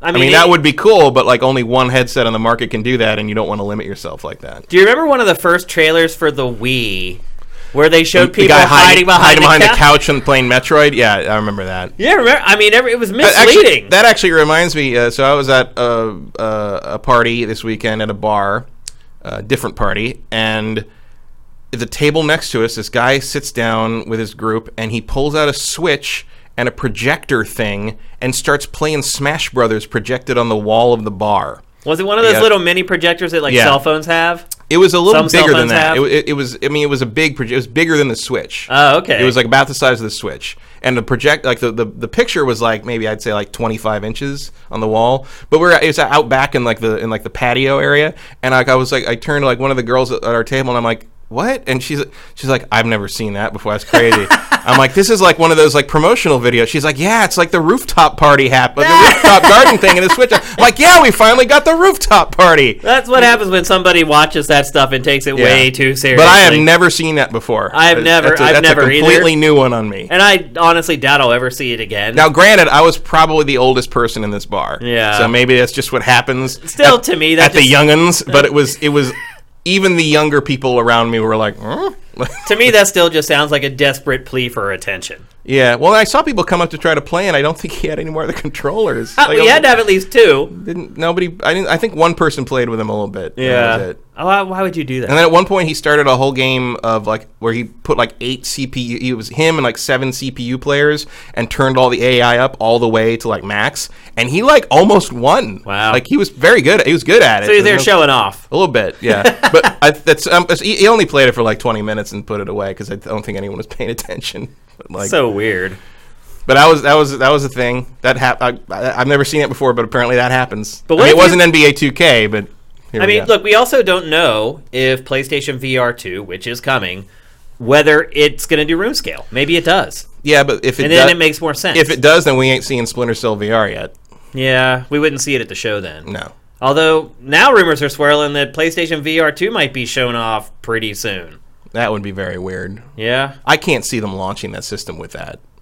Like, especially if they're going to make PSVR 1 like still work with it. Like, yeah. Don't like what? Who's going to do that? Who's going to like that's $1,000 right there? You know, for a new system and a new VR set. Yep. Like that's crazy. Well, Pachter was saying that he thinks Sony may bundle it for like $600 or $700 or something. I mean, that's a pretty good deal, but like that's still a lot of money. That's a lot of money for something that literally has nothing to play yet. Yeah, it's like someone coming to me and being like, "Hey, I'll sell you my brand new Lambo for half price," and I'm like, I still can't afford it. Great deal, but yet. Thanks, but sorry. I really wish I could. So yeah, we'll see. Splinter Cell. Although, man, that would be a huge vote of Sony's confidence in VR. I mean, I just don't know if that's in the cards. Yep. I would wait a year if I were them. And then the last kind of big third-party thing from Gamescom, Final Fantasy VII Remake. They don't really need to show any of that. I mean, you could never mention that again until launch, and it would be fine. Yeah, I don't think it would make much of a difference to it. I think E3 2019 pretty much sold everybody on the game. Yeah, I mean, your audience for this is built in. Like, you don't need to, as long as it doesn't look terrible. Like, you don't need to worry about it. But I'm guessing there'll be a new trailer or something. Yeah, it'd be something. They have released, I think, one trailer. I mean, certainly, I think people would like clarity about how long this is. Like, yeah, how the episodic they're still doing the episodic things, and I mean, they've already said they don't know how many episodes it's going to be. I'm like, well, that's not encouraging. Yeah, that means you have no plan. But like, I think a lot of people want to know where this ends. Yeah. How long does it? Does it go to the end of Midgar? Does it go to the? That's my guess. But that would be the most natural break point for me. Yeah. Like basically the end of disc 1. Right. And then you got the people that are like, oh, I'm not going to play this until they release the whole thing complete. And I'm like, well, I'll see you in 2027, I guess. Like, yeah, man, you may not be alive by the time that happens. I would just play them as they release them. I saw a thread on the Star Citizen forums this week. Why are you over there? Oh, if there's comedy relief, if there's a live slow motion train wreck happening down the street, would you not go almost every day just to watch it slowly fold in on itself? There's always some crazy thing there, at least once a day, really. Yeah. And the most recent thing that blew my mind was there was a thread where people were saying, like, hey, since a lot of people that back this game are going to die before it comes out, we should have a way you can, like, set up, like, an in-game memorial for backers who didn't live to see the game released. And I'm like, what did you just say? And people are like, well, I don't. And the reason people didn't want it is like, well, that's a real life thing, and I don't want real life in my space sim. And I'm like, that's your reason for not wanting? How about just the game shouldn't take longer than a human lifespan to come out? Like, what the hell? Wow. What is going on? Some people are just in too deep with that game. They've invested real money in it, and there's no way you're going to change their opinion about it. Every few weeks you see something. And lots of real money. Every few weeks you see something where someone's asking, like, how do I... My father had an account here, and he died, and how do I transfer it to my account or something? Like they're lucky they even knew he had the account. Yeah, well... From what he handed it down in his will. From what I understand, that has also been a thread on there about how do you put an account in your will because transferring the account is against the TOS of Star Citizen, so you have to do it on like a gray market thing. Jeez. Yeah, it's that's just free money to them. Man, it's a rabbit hole. Like I go down this thing with like a couple of my friends every week. I'm just like, okay, what happened today? Yeah. But like, it's crazy. Like it is. It's astounding. I said that as soon as I heard about it. When I heard the first amount that had been given to them, I was like, this is going to end poorly. You can't just give somebody that much money. And I'm in that game for like $700. Yeah. I mean, I have a bunch of ships. Yeah. I'm waiting for. But I'm not like. It's already gone. I mean, I spent that money like years and years ago, and now I'm just like, if it gives me access to watch this train wreck, like awesome. Like I've already gotten that much entertainment out of this. If the game comes out, it's just gravy. But here's a fun fact for Rebel Galaxy Outlaw that came out today. So Rebel Galaxy Outlaw is a cockpit, like, space fighter shooter. The first game was like played like Assassin's Creed's like naval combat. You're in a capital ship and you kind of aim the cannons and did that. The reason the first game was like that was because they wanted to make a cockpit starfighter game, but they were afraid that Star Citizen would come out around the same time and like completely overshadow them. So they made a capital ship game, and now they decided, well, Star Citizen is never coming, so we're just going to make the game we wanted to make in the first place. And now the sequel came out, and Star Citizen is still nowhere in sight. Wow. Amazing. I would say get out while you can, but you can't. You can. You can get your money back. You can sell the account to someone else, though. If you can find someone who wants to buy it. There's a whole industry. Trust me. All right. If you want to unload that stuff, you can.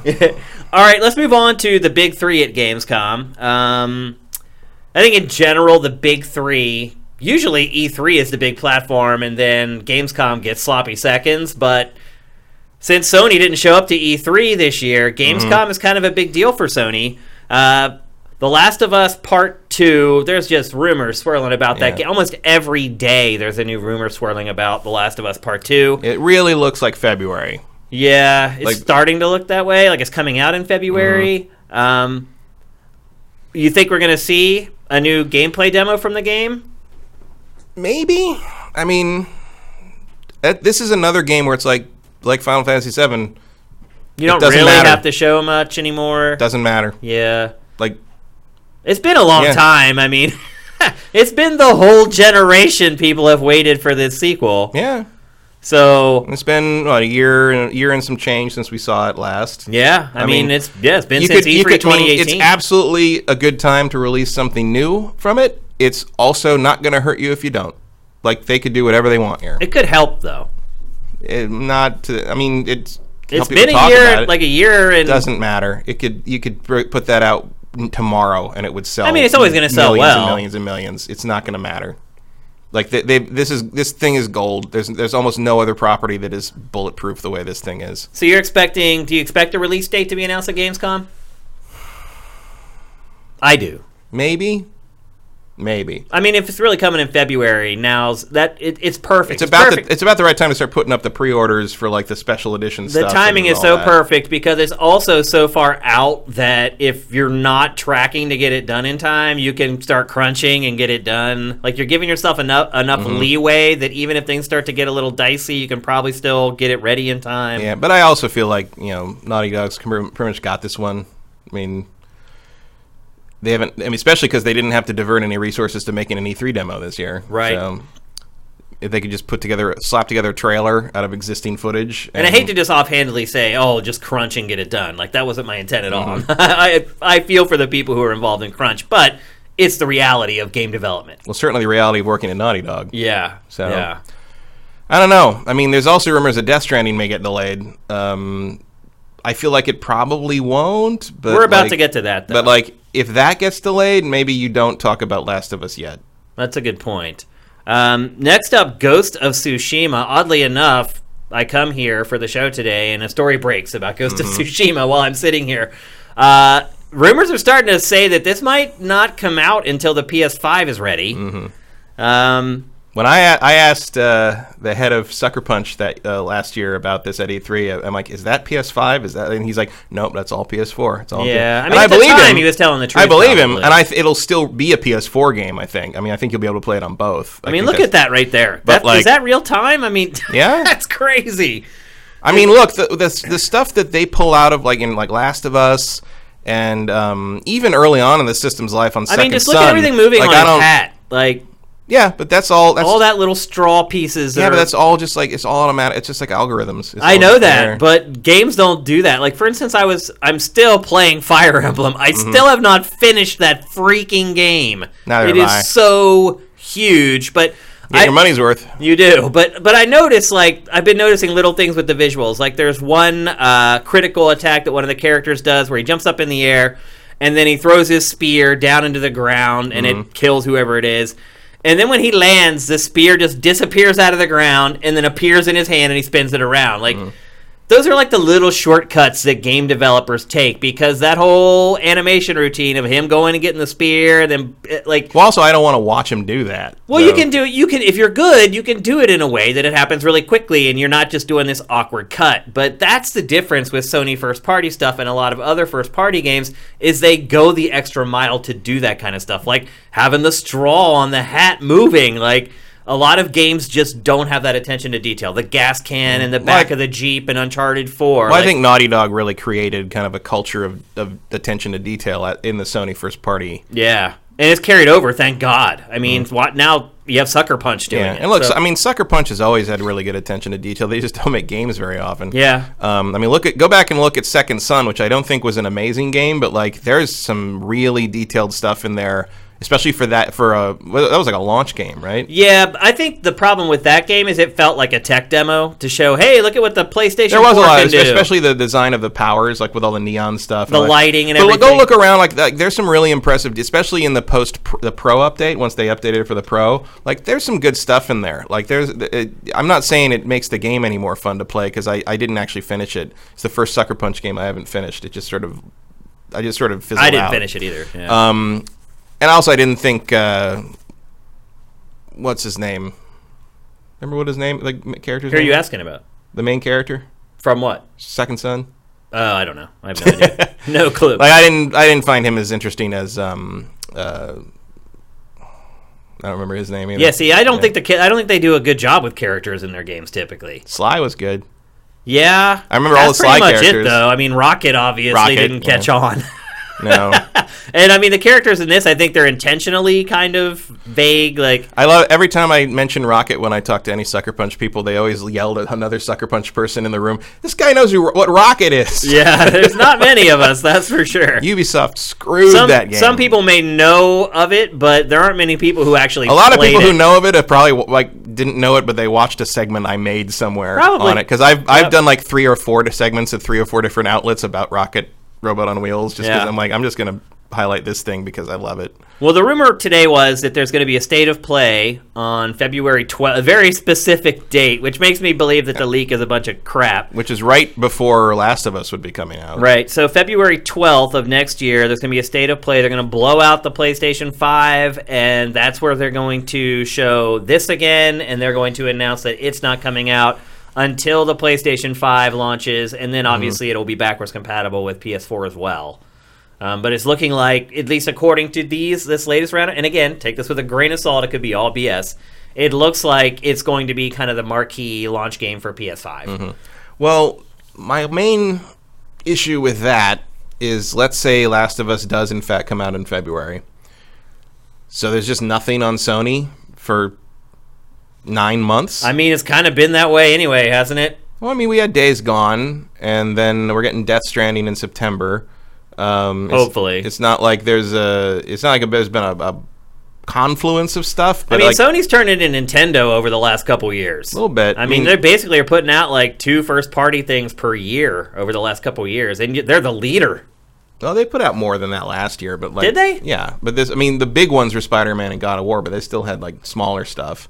I'm trying to think what they were though. And then, this year, yes, that has been pretty much one early in the year. I mean, Nintendo used to do 1 per quarter, and Sony hasn't really even done that this year. PlayStation's kind of, though, getting to the position Nintendo used to be, where it had 2 platforms. So now Sony has PlayStation VR and the PlayStation that it has to support with first-party software. Some would argue it's done a terrible job of that with PlayStation VR. Yeah, I wouldn't say that PlayStation VR is taking as much of their resources as like the 3DS. No, not as much, but it's a similar aesthetic, basically. Sort of, but like, I mean, part of it is like they've just decided to not kill themselves supporting the PS4 in the end of its life as we move forward into the new system for whatever reason. Maybe when we see the new system, that will make more sense. Yeah. Like, I am wondering if when they finally pop up, maybe if this thing happens in February, like, will we get some kind of explanation as to why they didn't go to E3 or why they didn't feel the need to talk about anything? Probably not. Highly doubtful, yeah. But I mean, that is sort of the big question. Like, it'd be a little awkward to have to come out and not at least address it in some sort of jokey, PR-friendly way, you know, like even at Gamescom. Yeah. You know? It's like, hey, I haven't seen you guys in a while, kind of thing. Like something, like some acknowledgement that, like, yeah, you've been kind of running silent for most of the year. And at that point, it will have been a long time. Yeah. I don't know if we're going to get PSX. If this is happening, we're definitely not getting PSX. No, that seems like it's just what PSX would have been, but pushed a little bit. Because the timing works out better. The other question is, if the backwards compatible thing is true, does it make it is. Yeah, but does it make it awkward to do that presentation right at the time Last of Us comes out? Because you're sort of saying, like, hey, if you just wait a while, you'll be able to play this game way better. It'll look way better. Yeah, I don't know. It's dicey. I mean, we're in new frontiers, and it's also dicey because it'll be right around the time of DICE. That's true. Right around March. And then finally, Death Stranding. More rumors been swirling that this game is about to be announced for PC. Yeah, like they got removed from the Sony list of exclusives on their website. Yep. That would be very unusual. I don't know if that's ever happened to a Sony exclusive before, at least before it came out. I mean, I think 1 or 2 Sony exclusives have ended up on, like Journey, I think ended up on PC. Was that right? Yeah. That was like the first one. Because usually if something, you know, for God's sake, if you're going to put any Sony exclusive on PC, you need to put that Demon's Souls on PC because that audience desperately wants a modern Demon's Souls. Yeah. But like usually, if Sony puts up the money for development, that game stays on a PlayStation platform. Yep, and it funded this entire game. Yeah, so that would be a very strange move. I mean, that's strange in the sense that it wouldn't make sense because obviously there's a market on PC that you wouldn't reach otherwise. So, and it would look amazing on PC. So, like, that makes sense. But it'd be a strange move in the sense it's very out of character for Sony. Yeah, it also kind of softens the impact of maybe people buying it for PlayStation 5 if they can buy it for PC and make it look just as good, if not better even. Who knows? We'll see what PS5 is capable of. Well, depending on whether you have a ray tracing capable graphics card, yeah. Right. It'll make a big difference. So, yeah. That's Sony at Gamescom. I'm just glad we're getting... And there's rumors that it might get delayed. Yeah. So. I don't know about that, though. I mean, like, well, it is Kojima, so... Yeah, well, also, it's possible. I mean, you feel like once you put the big pre-order screen up on PlayStation Network, like, it's pretty locked in. But then you could have said the same about Days Gone. Exactly. Yep. As I've been burned. I don't even know what the rhyme or reason is for releases anymore. I've been burned so many damn times on our drafts and stuff. It's like... That is one thing I can definitely not predict, is whether a game is going to be delayed or not. I'm pretty good at that. I am terrible I called the shit out of Ori. You did. You absolutely did. So that's Sony. Microsoft at Gamescom. Halo Infinite, you expect we'll see anything from that? Probably not. I don't either. No, I don't think so. I think you're focused completely on Gears right now. Maybe we'll see Gears Tactics. That's true. That's possible. That game disappeared a little bit. But, we did get another look at Halo at E3. It does appear to be quite far along, so I'm guessing the assets are there if they did want to show something new. I feel like there's no reason to split your attention when you've got Gears about to launch. Like, don't make people excited about Halo when you want them to buy Gears next month, would be my because Halo looks to be a launch game for Scarlet. Yeah, no doubt. And if we don't get that till late next year, I mean, you have to talk about it at E3, but for sure. But you don't have to talk about it at Gamescom. No. I mean, you have to talk about it next Gamescom. Right. But, I feel like you can hold this until E3 and you're fine. Yeah. Although I don't think they would. I think we'll see something before next year's E3. I think if this happens with Sony State of Play in February, I think you're going to see Microsoft start ramping up its promotional plan. Maybe. I mean, if that happens in February, I think you will see like more Halo stuff done as like under the guise of like a tech presentation at GDC, like the following month. Like that wouldn't surprise me, because sometimes Microsoft also has a history of sort of premiering a tech demo style thing at GDC and then releasing it publicly as more of like a hype builder. Hell, that's how they announced the Xbox. True. Yeah. It wouldn't surprise me if Sony blows that out. If you see a little, we're gonna talk about Scarlet's hardware a little bit, and we're gonna show you what Halo looks like on it again, and here's what the gameplay is like, and sort of thing, and then really blow it out at E3. It's going to be an exciting year next year watching these two. Yeah, it's going to be like a spar. It's going to be like a horse race. Basically. It is. It's going to be who can get ahead. Which will be good for, I think, all of us. Oh, for sure. Yeah, next year's going to be way better than this year was for gaming podcasts. I guarantee that for sure. But yeah, I think right now you keep the focus on Gears, and you don't need to worry about Halo right now. Yep. I mean, I know we would all probably prefer to see Halo. No offense to Gears. Yeah. But I think that's just the way it is. It's just how it is. Yeah. That's just how it is. Speaking of Gears 5, they've had the tech tests over the last month where you can play multiplayer. At Gamescom, they're going to blow out the Horde mode of Gears 5, which has become kind of this staple of the Gears franchise. So I think it's appropriate that at a big convention that is kind of their focus. Yeah, it's the right thing to let people play. I think they maybe should have done that for E3 instead of the modes that they gave folks at E3. But I don't know. I think the fact that this is games playing stuff at Gamescom tends to be a little easier. Like it's getting into the Microsoft Theater and doing all the stuff at E3 is a lot of hoops to jump through to play something, especially because they don't have that many stations, whereas at Gamescom it's going to be more open, and it makes more sense for Horde mode because the escape mode is 4 players? Yeah. And so Horde mode is 4 or 5 usually.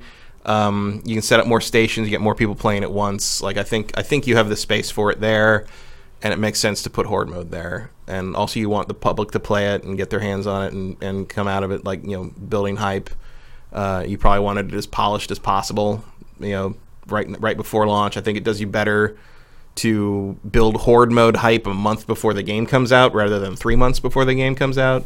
What about the campaign, though? The campaign's next month. Remember? Oh, what do you mean? They're blowing a campaign out right before launch. Oh, I didn't know that. That was their path they set up in E3. Was they're going to do Escape, and then it was Escape June, multiplayer like standard the multiplayer test, July, Horde mode August, campaign September. Oh, okay. So we're still getting. So we're going to get a campaign blowout of some kind before it launches. I wonder if they're going to do a private event, or if they're just going to put out a trailer. I mean, you could kind of double that up with a launch event sort of thing. Yeah. I don't know if you'll ever beat the the first game's launch event at the Hollywood Forever Cemetery, where at some point I was literally playing Gears in a mausoleum next to someone's like grave. Yeah. I was like, that's odd. I don't.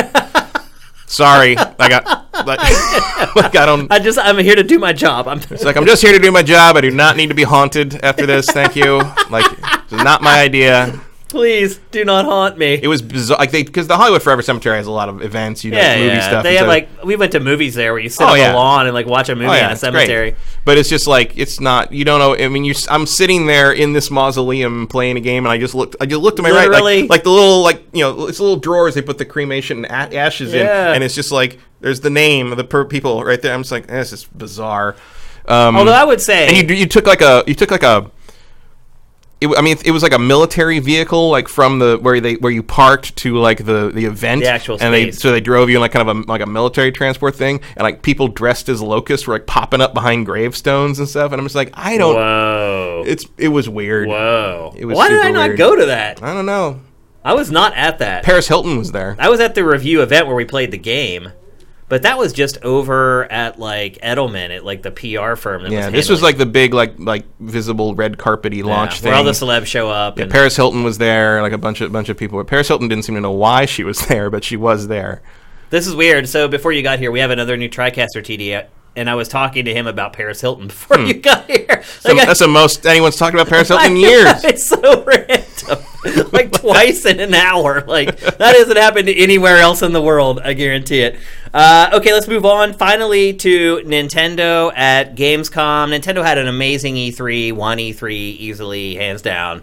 Doesn't really have anything else to prove at this point other than maybe showing more Animal Crossing, but they showed like 40 minutes of gameplay on the Treehouse stream at E3, so I don't really know what Nintendo has to show or what it has to show. I mean, kind of do whatever it wants. Yeah. So, I see, more Animal Crossing, a little bit of Pokemon, a little bit of Luigi's Mansion. Call it a day. Yeah. You don't need to show anything new, really. Yeah, probably see some Astral Chain or something like that. Yeah, there. Astral Chain's due this month, so yeah, that'd probably be a good thing to remind people is a thing. Yeah. I don't know if they're doing like a European Treehouse stream, though. They did do that, I think, last year, though. They did like their Treehouse stuff, but at Gamescom. And hopefully we get new demos of some of the stuff. I don't even know that I need to see more Animal Crossing for Switch. Like, it's a known quantity. You either like Animal Crossing or you don't. You already know whether you're going to buy it or not, I think, for most people. So I'm not too caught up in that. I'm always down to see more of Luigi's Mansion 3. I think the game looked amazing at E3. I really enjoyed it and loved it. Pokemon Sword and Shield, they haven't stopped promoting that since it was announced. I don't even know at this point what's left for them to divulge about the game. I don't know. You're into kind of like where you're just divulging like little... You're in the meta zone now. Yeah, little minor things that the fan base is like, well, we're not going to like talk about, but like... Stuff that most people don't care about, but a core group of people will get really pissed off about. Yeah. Which is pretty much Pokemon in a nutshell at this point. Yeah, I'm still not really quite on the hype train for this game. I'm into it. I mean, I know I'm going to play it. And I know I'll play it for like 50 hours or whatever. But I know it doesn't look amazing, like but it looks pretty good for a Pokemon game. Yeah. And it's like, what do you expect from the Switch at this point? They're not all going to look like Xenoblade Chronicles 2. Yeah. I don't know. I would argue that maybe Let's Go looks better than this game. I like the art style more. I like this a little better, I think. Like Let's Go is a little too... I don't know. It's a little too literal of a handheld conversion. I can agree with that. A little plain, I think.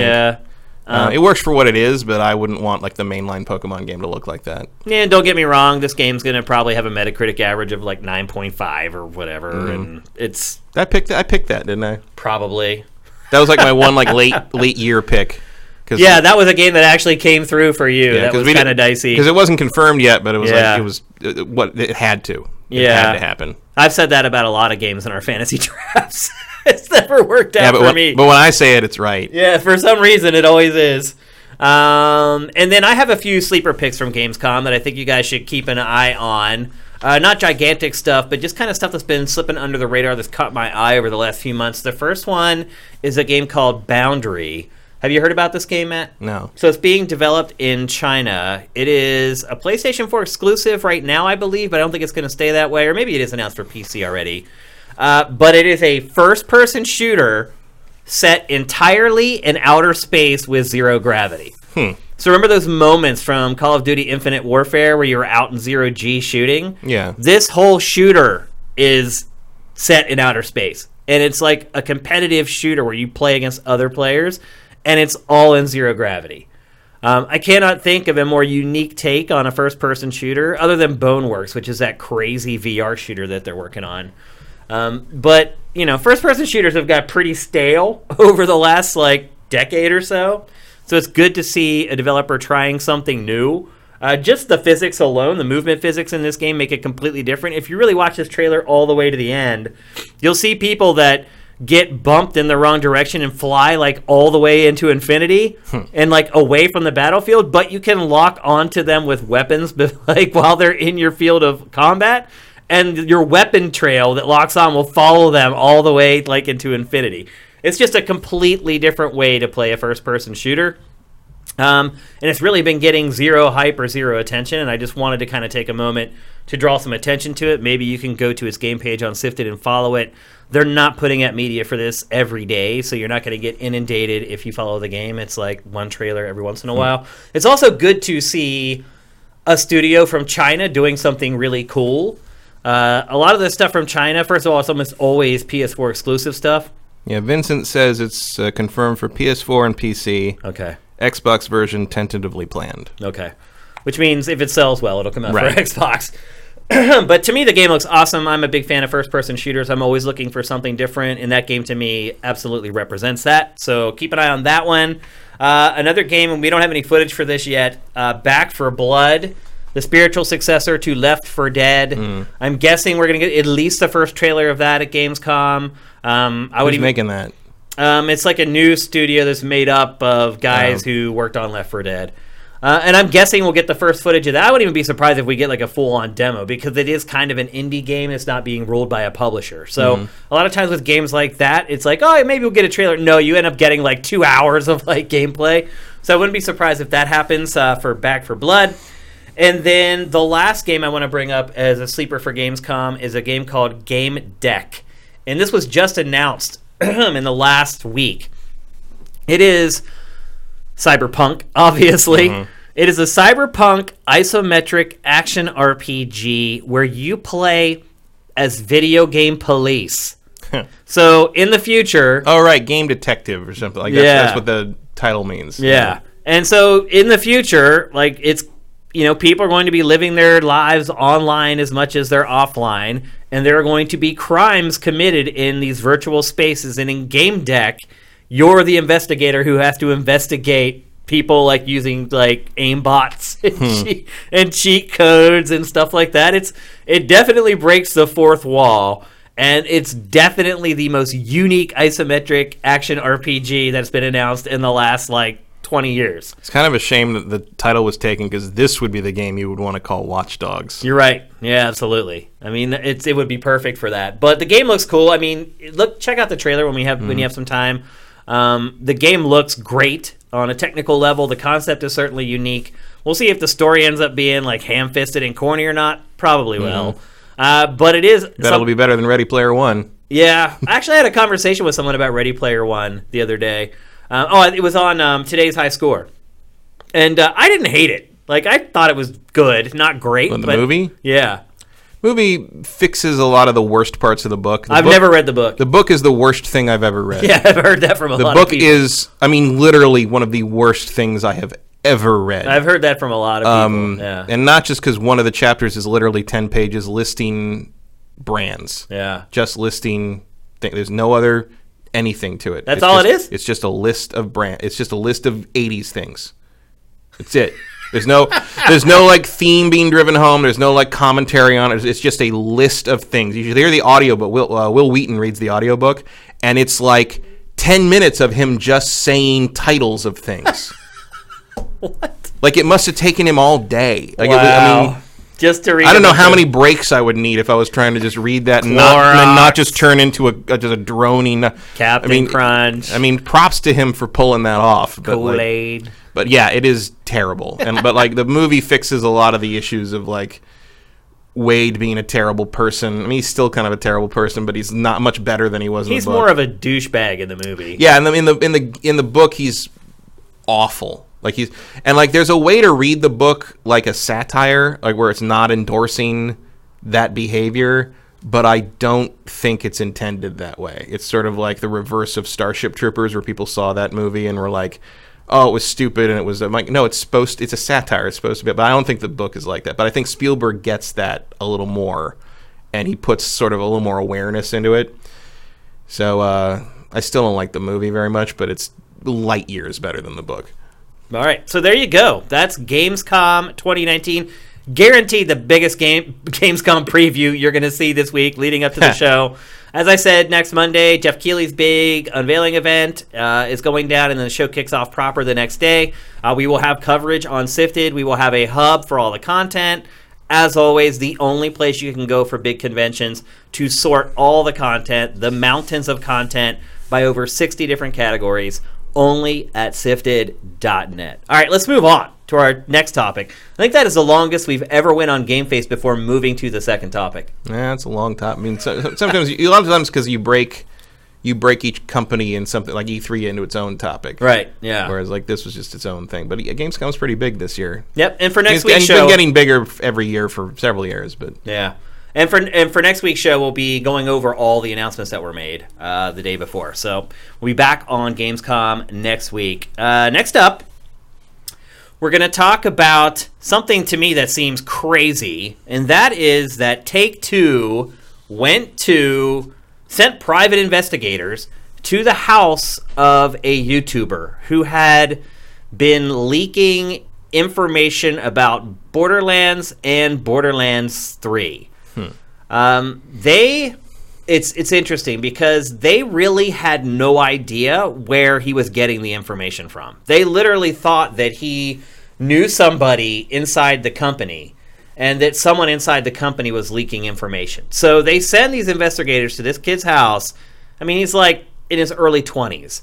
The investigators get there. He's completely intimidated. He's like, what the heck is going on? And he sits there and like tells them stuff. He didn't have to. He could have just turned around and said, get off my property, and walked in. But he was like caught out of sorts, caught off guard, intimidated, and he stood there and talked to the investigators from 2K Games. Have you ever heard of anything like this? Like in the game industry? Yeah, no. Where a video game publisher sends investigators to a gamer's house. No, that's a new one on me. This is insane. Take-Two is a bunch of dicks. They really are. I mean, we knew that, but wow. And then the crazy part really about the whole thing is that he had no source. He was just making it up? No, he wasn't making it up either. He was just like deducting. Take-Two screwed up. Oh, what? So they put out a trailer for Borderlands 3 where it had these URLs in it that looked like they were just a bunch of gibberish. As it turned out, they weren't gibberish. They were real Twitch channels. So this guy, this is all he does. He just runs a Borderlands YouTube channel. He's done it for I think he said he launched it in 2014 or 2015. And he's covered all the Borderlands stuff. It's amazing that someone could remain that focused on Borderlands for 5 years. It's insane. But you know what? He was good at it because he was good at digging stuff up about the franchise, and obviously fans of the franchise recognized it and were like, dang, this guy gets all the info first. We don't know how he's getting it, but somehow he's getting it. So, as it turns out, how he was getting this stuff was mistakes by Take-Two. So they put out that trailer with the URL in it that looked like it was a bunch of gibberish. It wasn't. He went to the Twitch channel and found an archived video of Borderlands 3 that had all this unannounced stuff in it. He watches the video. He then looks for related channels on Twitch, finds channels related to that channel on Twitch, and finds more stuff. And then just reports it. That's it. Wow. And Take-Two was too stupid. Its investigators were too stupid to figure out on their own that this guy had actually used completely legitimate investigative practices to uncover all this information. So, Take-Two, and this sucks. I'm sure there was a meeting with whoever put that trailer together. Probably. Take-Two, and this sucks, issued 7 copyright strikes to him. Discord like cut his channel. Like, he went through all this crap, and no one cared. After they found out that he wasn't, like, doing anything illegal or sneaky, he still had the copyright strikes on YouTube. Take-Two will not go back and admit that it's screwed up. So this kid, it was his whole livelihood running his Borderlands channel on YouTube. They took his livelihood away. They took his Discord channel away from him, all for nothing. Well, how do you combat that? You don't. I mean, don't buy Borderlands 3, I guess. I mean, you could take him to court and you'd win, but you have to have the money to do that. You have to have the money to do it, and you're not going to get that money back either. It's well, you would if you won, because you factor in legal costs as part of the settlement.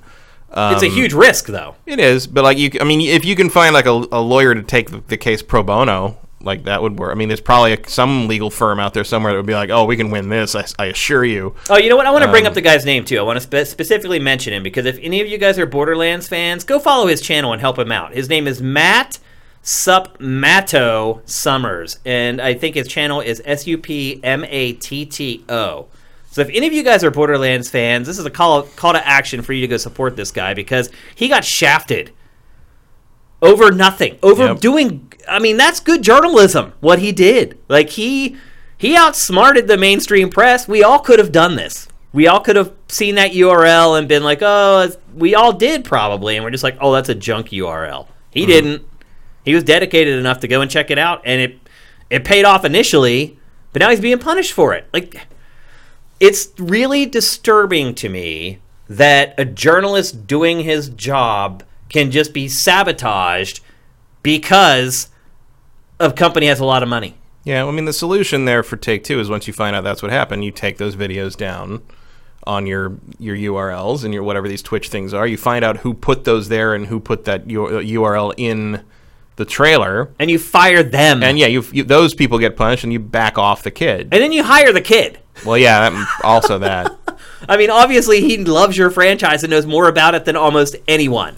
Like, he's who you want as your community manager. And that's like the best how I became a community manager story you could ask for. Absolutely. I'm aghast at this story. It's awful. It just shows how power and money can shut down the truth. Like, and look, it's games, so it seems very flimsy and inconsequential, but this is what's happening in games. It's happening in all these other industries, too. It just shows you how power and money can shut down things that power and money don't want. Well, it helps that, Take-Two owns Borderlands. Take-Two owns all the stuff he's reporting on. Like, and they're going to see from a legal perspective, like, well, you have no right to, even if you found those things, we still own that information, so we're going to come at you for that.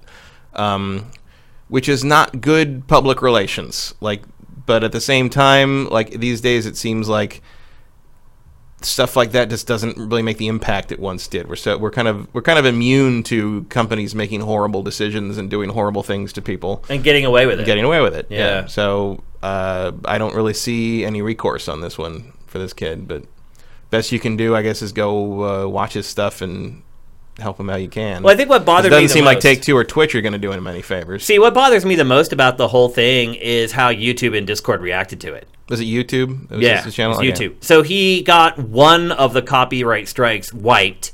He doesn't know why. And YouTube didn't explain whether it was because they deemed that it was a bullcrap strike in the first place, or if Take-Two rescinded it, but he still has all the others. Well, there's no rhyme or reason to why YouTube does anything like that. Like, no, that's true. I just did a survey on YouTube, and I just lambasted YouTube. Well, also even talk to people. I've talked to people who literally make their living on it, like, are very high level people whose names you would recognize. Yeah. And they're like, we have no idea. Like, we have no idea why the algorithm does this, or why this happens, or why this gets related to this, or why I got a copyright strike on this, but I didn't get it on this. Like, I know someone who got a copyright strike because they hummed a Star Wars theme. Wow. Like, it still picked up the Star Wars theme on there, and he sings on key. Got struck for like having that on there, and they're like, no, that was just something I said, and like, it's crazy. Like, it's there's no human There's no human mind behind any of it. Yeah, they asked the wrong person to answer their survey, let me tell you, man. I laid into them because, I've been dealing with this crap for so long, and they only gave you 800 characters or whatever. Yeah, we're a long way out from the Google's don't be evil phase. Oh, so. Yeah, absolutely. And that's what disappointed me. YouTube didn't surprise me. It disappointed me, but it didn't surprise me. Discord pissed me off. That seems weird. I'm like, Discord okay, you're the young startup that was built by people like us, and you're turning your back on us for Take-Two? Well, you know why? It's because they need to make money someday, and they want to make sure that when that time comes, that they have Take-Two on board, and they can generate revenue from Take-Two. Money ruins everything. Well, also because if Take-Two decides they're going to go scorched earth, they shut down all the GTA stuff. Right. And if you can't have GTA on your platform as a topic, you're kind of screwed. The truth be told is because it's their IP, they control everything. So they can't do anything about him sitting there and talking about the game. If he runs any footage of that game, then he opens himself up. If he just wants to sit there on camera or come here and record something, he's fine. They can't do anything legally. The fact that these companies acquiesce to Take-Two when clearly Take-Two is in the wrong here, that really gets me burning, man. That really bothers me. So, Discord, I had a lot. It's weird how brands build this loyalty. That makes sense. What? Bunko in the chat says that Setmato's YouTube channel allegedly offered access to a private Discord channel that included further Borderlands 3 leaked information in exchange for a $5 membership.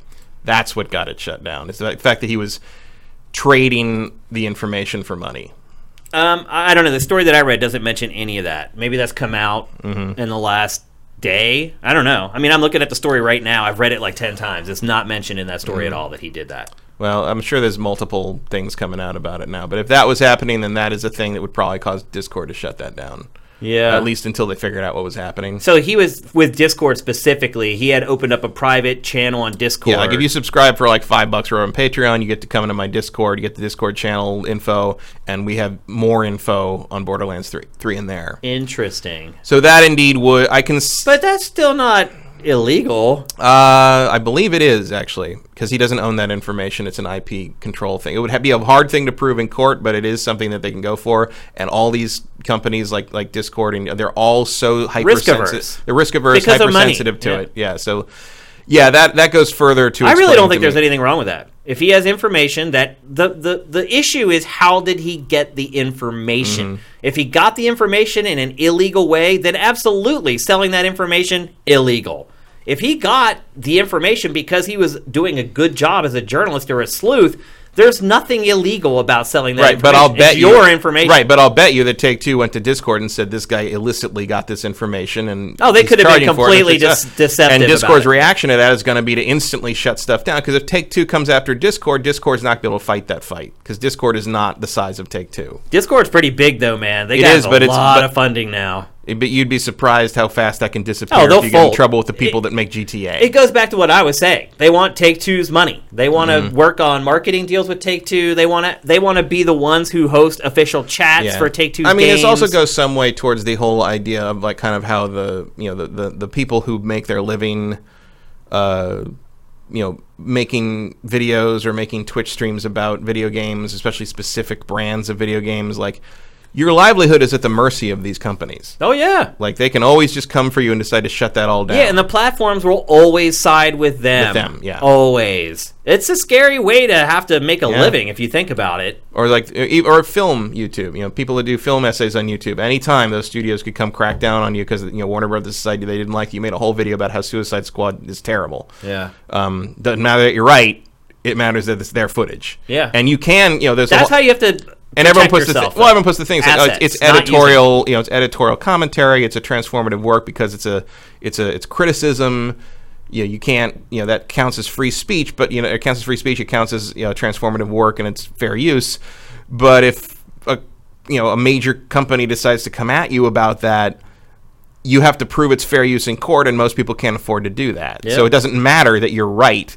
All that matters is they're more powerful. Right, which is going back to my original point, which is when you're powerful and you have money, you can pretty much do whatever the hell you want. And that's what's happened to this poor guy. So mean, most of the time you're just not worth noticing. Like, individual people that do that are not worth noticing, and trying to do like a sweeping, like, we're going to shut down, like if Take-Two tried to shut down everyone who talks about Borderlands on the internet, that would be a big deal. But if you take out one person, it's going to be hard to kind of get that word out and make people care. I mean, this guy did have big stuff. Like, I could see where Take-Two at first was like, wait a minute, how's he getting this stuff? Like, he knew about the 4 characters before they announced him. He knew about radiated weapons, like all this very specific stuff. So I could see where knee-jerk reaction is, oh my God, like, where'd he get this stuff? Certainly my first, in their shoes, my first reaction would be like, he must know someone who's telling him this stuff. So yeah, you do want to investigate that. But then, like, from his perspective as well, like, I would guess he thought that all this was intentional. Because if the URL's in the video, it feels like one of those ARG, like, scavenger hunt things where, like, oh, well, I'm the only one who found it, so I get to talk about it. And I'm sure he thought that was the plan. The really sad part about it... Because why else would it be in official media, right? You're right. You would think it was like some AR campaign. Right. Like they've done with Halo. If I was in his position, that's absolutely what I would think. Like, oh, I'm the one who found this, so I better, like, hit this while I can, because other people are going to figure it out eventually, too. And the sad part about it all is by the end of the whole thing, he had folded. He's like, I feel bad that I did that. Like, they had convinced him that he was in the wrong. Like, it's just...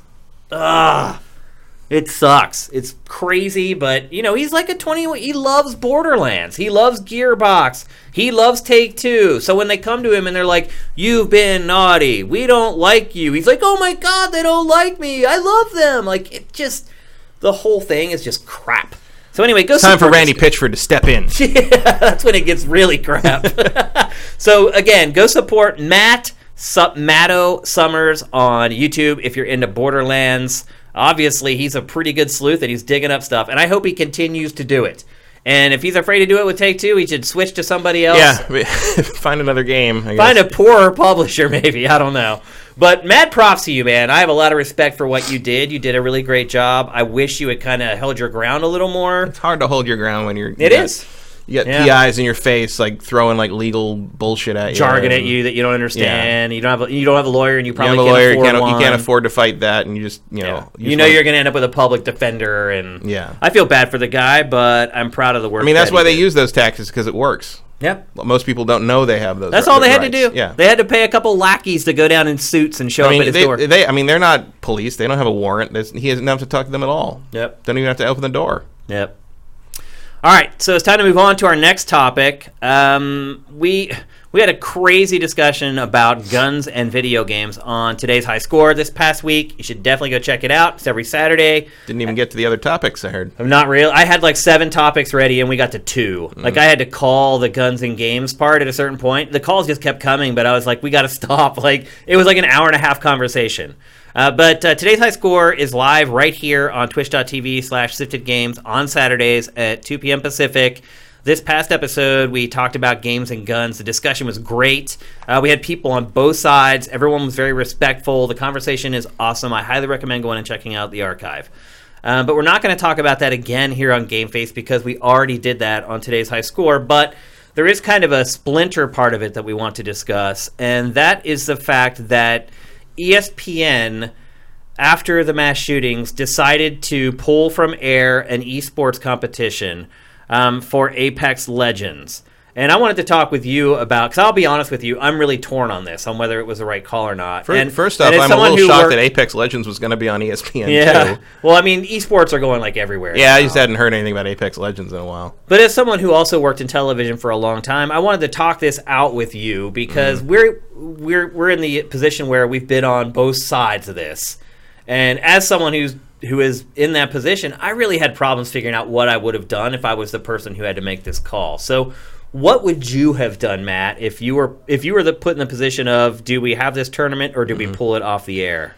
I mean, honestly, if someone didn't bring that issue to me, I would never connect real life mass shooting, gun violence with an Apex Legends tournament. Like, Apex Legends is too fantastical for me to make that connection myself. I mean, they are humans shooting other humans, right? But like. And look, we know, obviously, our stance would you not run Die Hard? Right. I mean, we understand that. Right. But still, you can't when you're in that position, you can't just do what you know is right. You have to do what's going to be viewed as correct by the largest amount of people. Right. But the thing like with this is like, I feel like more people now know that an Apex Legends tournament was going to air on ESPN2 than would have known if it had aired. That's true. You know, like, yeah. I have a very hard time seeing anyone I'm not crying complaining about it. I'm not crying for the publisher here. Like, right. But I have a hard time seeing anyone having like complained about it if they did run it. Like if you're gonna cancel anything with like shooting in it, esports wise, every time a shooting happens, like you're never gonna air any esports things. Yeah, at the rate things are going right now. Yeah, I mean, obviously these shootings sparked more concern than average for whatever reason. Because there was 2 in one day. 2 in one day. I mean, that's happened before too. But not of this magnitude. Yeah, it's like I understand why they did it. I understand why that's a reaction you have to like gun violence. Maybe you don't want to like show gun violence as kind of a sport sort of thing. Like I would ask if they canceled like any like biathlons, but I figure that's not happening in August. Well, first of all, they're not showing biathlons on ESPN, which is pretty impressive when you think about it. They won't show a biathlon, but they'll show esports. Yeah, well, biathlons aren't throwing money at them. Yeah, that's true. If you see esports in one of these things, because they paid to put them on. Yeah. Another reason why it's why they go away so quickly. It's also the other reason why esports is just struggling to make money. It's because to get on air, you have to spend gobs of cash. Yeah, spend money that then you never see again. Yep. So I feel like because of that, the nature of that, like maybe part of this was EA's choice, not just ESPN's choice. Also, ESPN is owned by Disney, and I know firsthand that when something like this happens, Disney shuts down all their PR and all their stuff relating to anything like that. I did a Star Wars show once with them, and the day before it aired was the Paris attacks, and that means that they just go dark on promotion and anything, especially involving something. I mean, Star Wars, as wars in the title, is just a lot of shooting. It's a lot of violence in it, and so like they just didn't promote it, and no one saw it. They didn't pull it, but they also didn't push it. In the case of this, like I get it. I probably wouldn't pull it, but then I have a higher like sense of like separating kind of the real world stuff from the fantasy stuff. Like if it was like a Call of Duty tournament, I might feel differently, or like a Counter-Strike tournament, like where it was like really just more like a Rainbow Six thing. It was more like a real life weapons and kind of situation thing. But this where people just flying through the air with jetpacks and shooting poison magic powers at each other. So it's a borderline case to me. I'm having problems. Excuse me. Rectifying going either direction with my prior stances on things. So we showed the chart on here that just makes it blatantly obvious that games have nothing to do with mass shootings. And so that's what I believe, that they have no impact on it whatsoever. It's the same line. Everyone in the world's playing video games. We're the only one who has a problem with mass shootings. So if you believe that, and I do, that mass shootings are more of a problem with gun culture in our society and mental health than it is video games, then it's hard for me to pull that, no matter what is being shot in those games, because to pull it is you saying, well, maybe this is desensitizing people to violence, or maybe this is glorifying. I don't think it necessarily is that. Like, if you're like remember when 9/11 happened and Sega canceled Propeller Arena because you could ram into there's a plane multiplayer shooter, and you could ram into buildings and the buildings would fall over, and like that was like sort of part of the obstacle of the gameplay was if you hit a building you would like die, but like then the building would maybe collapse and that would not be an obstacle to other players. Right. It's just like a dynamic thing. But they pulled it. They decided to cancel it after 9/11 because duh. Yeah. But like they didn't cancel it because they were afraid people would fly more planes into buildings. They canceled it because they didn't want to remind people who were upset about that incident about it while they were trying to watch something that was supposed to be entertainment or play something that was supposed to be entertainment. So from the angle that like we don't want to show like a gun battle competition while this situation and this violence is fresh in people's minds, like that is probably the thinking they're going with, I would think, which I understand. Like I mean, for me, the solution to that would just don't watch the show. but like, I understand why you don't want the bad press of airing it anyway, because then you could be accused of being callous about it. Like, see, I viewed it with them. Like, I don't think it's related to the video game violence causes real violence thing. I don't think ESPN was afraid they were going to inspire another shooting. No. That's not what I was getting at. What I was getting at is they are supporting the people who believe that. Like, so you have. I'm guessing, like most people, probably people were split 50-50 on whether they should air this or not. I was right down the middle. It was hard, but. To me, pulling it is you saying to the people who say video games are causing this stuff, you may be right. I don't see that. I mean, I definitely see how you. Thus, the lower third. Confession. I definitely see how you could interpret it that way, but I don't think that's why they did it or what they're saying. I think what they're saying is this subject matter is maybe not appropriate right now because of what's on everyone's minds related to that, and. But did HBO go and pull all the movies and TV shows with guns in them? Did all the networks go and pull all that stuff? No, I mean, you're basically saying, like, video games are different. They actually may have something to do with this. Well, video games are different because there's no other content like that on ESPN. There's no other gun content on ESPN, you know what I mean? That's true. Like, that's the X factor here, I think, is that ESPN doesn't normally air violence. I mean, other than... sports. I mean, obviously, other than NFL football, obviously is violent, but like, you know, yeah, they don't actually show hockey, so you have to worry about that one. But I mean, if there was if we were talking about like Mutant League where you can like grab the starter pistol and cause some damage that way, then maybe it would be different. But like, this is unusual content for them. Would be, I think, part of the problem is like, if you're HBO and you're airing R-rated like violent like Death Wish movies all the time, like that's different. It's just sort of what people expect to see on there. But I can see why ESPN would say like, well, people don't expect to turn on ESPN and see people shooting each other, and that could be an issue. Well, it's fake people. It's not real people. Yeah, but I understand where they're coming. I mean, especially because like people that expect to tune into what they're tuning into on ESPN, even when it was like fighting games and stuff, when they'd air Evo, like there would be crazy like violent responses on Twitter about what the fuck am I watching? Why is this bullshit? Yeah. And then like some of them over the course of an hour, like this is pretty awesome. Yeah, I kind of like this. Like it won some people over the course of the time. After that, they complained for like 30 minutes. They're like, wow, that was a good match. Yeah. You're like, oh, we got you. We got you. Starting to figure it out.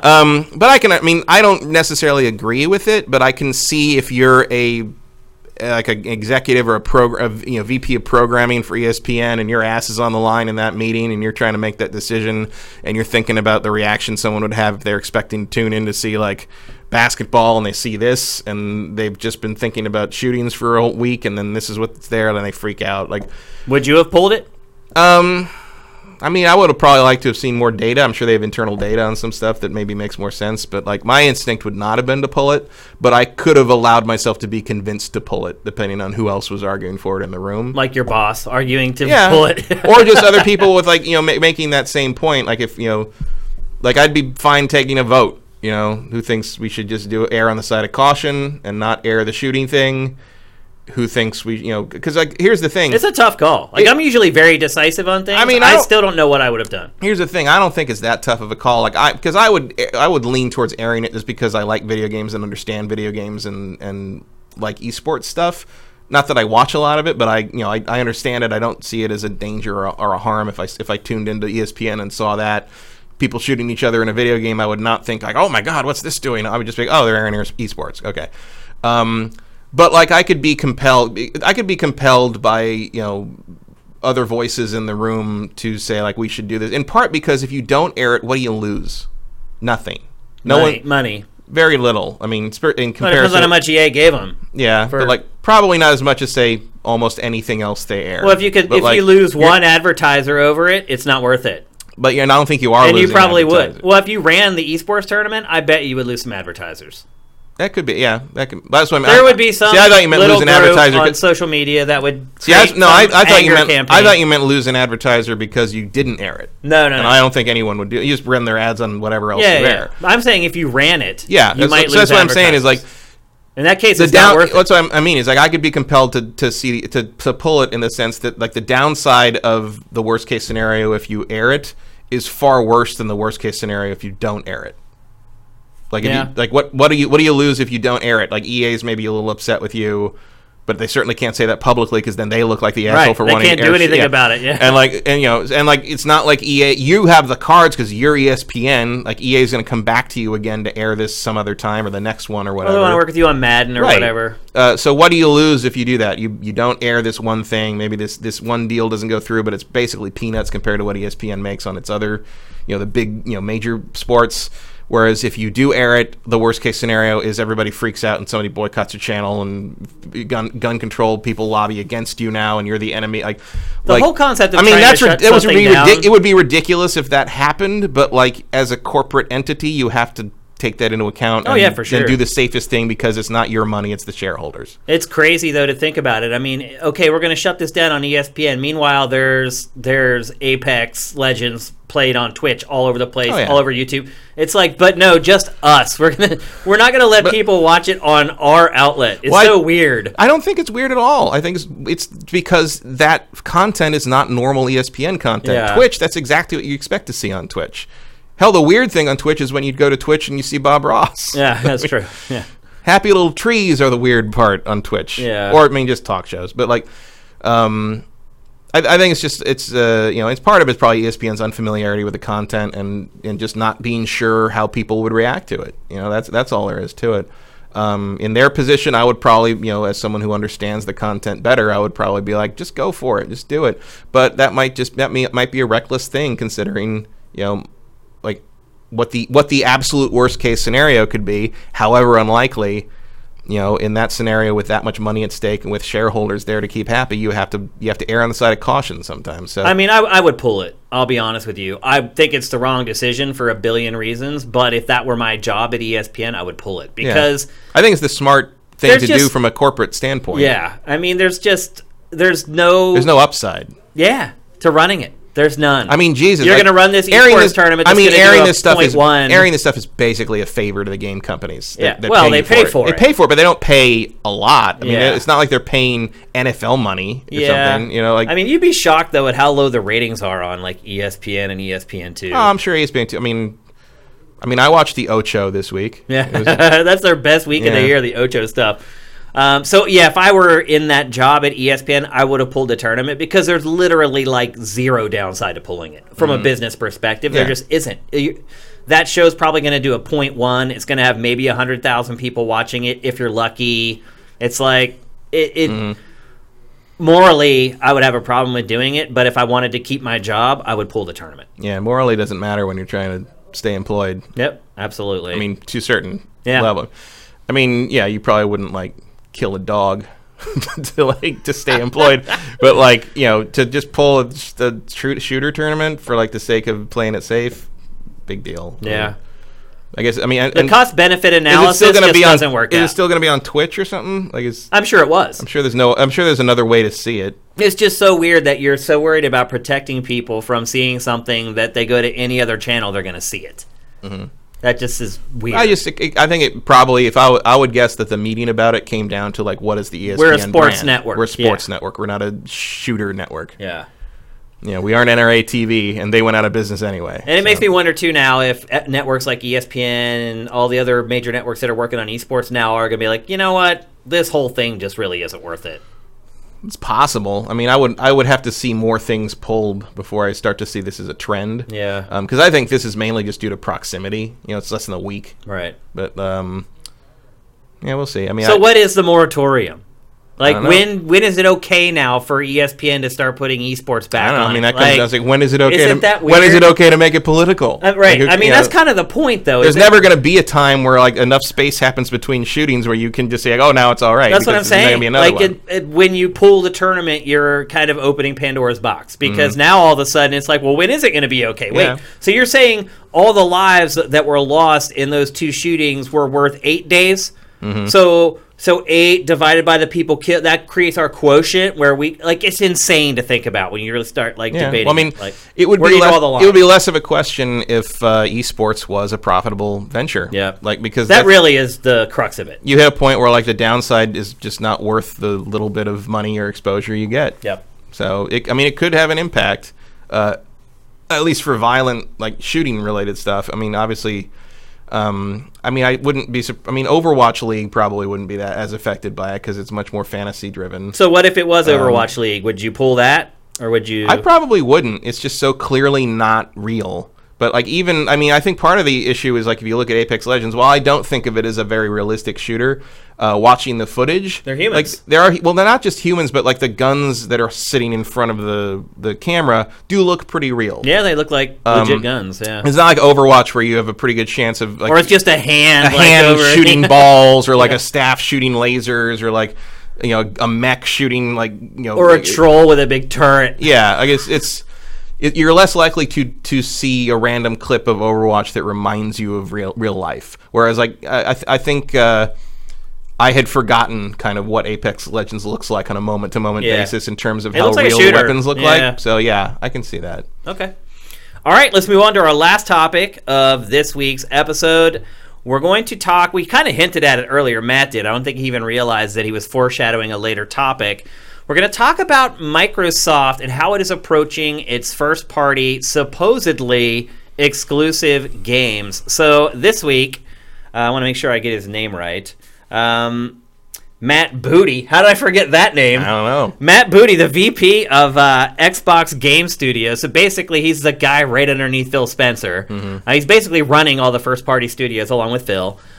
He said in an interview that once Double Fine's game comes out, Psychonauts 2, it is going multiplayer. It's a multi-platform game. They're keeping it multi-platform. He said that once Psychonauts 2 comes out, they would not be averse to allowing Double Fine's games to remain multi-platform. Mm-hmm. Unusual, but very unusual, but not entirely out of character for the trajectory Microsoft has been on the last several years. Like, I feel like they're way more interested in getting you into their ecosystem than getting you onto their hardware. Yeah, it's just like they're flying in the face of convention right now. I mean, I think it's just an accepted truth that you use first-party games, so people buy your hardware, so people buy more games, and you make all that money off of licensing fees. But Microsoft doesn't seem to be concerned about generating a lot of money off of that. They're more interested in you playing their games. I think they're more interested in you just signing up for Xbox Live. Yeah. That seems to be what has become the crux of Microsoft's business. Somebody asked Pactor in his later... I mean, if you can get Xbox Live on all the major platforms except PlayStation, like, that's a pretty, if the rumors about Switch are true, and like you've got it on PC, you've got it on Xbox, like, if you can get them into your ecosystem, who cares what they're playing it on? If you can get someone who owns a Nintendo Switch to pay you $60 a year to use your service, I mean, like a Game Pass thing, or like Xbox Live. I don't think you're gonna get that, but I don't know. No, that doesn't make any sense. So you think just Xbox Live's just gonna be on Switch for movies? I think it would be there for individual purchases, and I think there would be a Game Pass subscription for it. That's what they'd be pushing, I think, is game, and maybe probably the Xbox Live features would be included with that. But I think I think the move to mush Xbox Live and Xbox Game Pass together that they did this E3 to the Ultimate Pass or whatever, I think that is what they're going to be pushing moving forward as the standard on other platforms. Certainly on the Switch. Because that's what they're going to push. It's like, look, you get this instant library you can download. Isn't it weird to have Xbox Live on a platform and not be allowed to use it, and instead you're forced to use this crappy service that Nintendo has? Yeah, but I mean, why would you do that? Like having someone... The only reason you get someone to pay to play online is by holding that sort of thing hostage as part of the platform. Yeah. Certainly how Nintendo pulled it off, and certainly how Xbox did it in the original, and that's just become standard now. So I think like, okay, you're already paying $20 a year for whatever crappy thing Nintendo's offering you. I don't see how Nintendo allows you to offer a better service on their same platform with your, like, that doesn't make any sense. To me, that's exactly why Nintendo should allow it, because it's a better service. To replace it, you mean? Yeah. That would be out of character for them, but I mean, there's all kinds of out of character stuff happening right now in the industry. If they don't want to deal with it anymore, I guess I could see that. I just think the idea with Xbox Live is more like, they don't even call it Xbox Live. They're going to call it Xbox. Right. It's called Xbox whatever. And I think Game Pass is going to be the big push if they can get whatever is on there to work. I mean, I don't know. Like, to me, Game Pass is their big play. Getting people to pay for online is sort of old and busted. I don't know about busted. Xbox Live's still really good. Oh, it still does, but like, you know, I don't know if you can really worm into the Switch that way. I wish they would. Yeah, but how awesome would it be also if you were an Xbox owner and you already had Xbox Live on Xbox and somehow you could get a discount for online on Switch if you're already a member on Xbox? Maybe. I mean, I have a feeling that if they did that, it would still cost more than what I'm already paying for Switch. And look, I'm not saying that they're going to call it Xbox Live. It's not like you're going to be on your Switch and they're going to be like, here's Xbox Live, pay for it. There's going to be some other name for it. It's going to be painted a different color, but it's going to be the same thing underneath. I think there will still be Xbox branding on it. You think it will? Because otherwise, what's the point?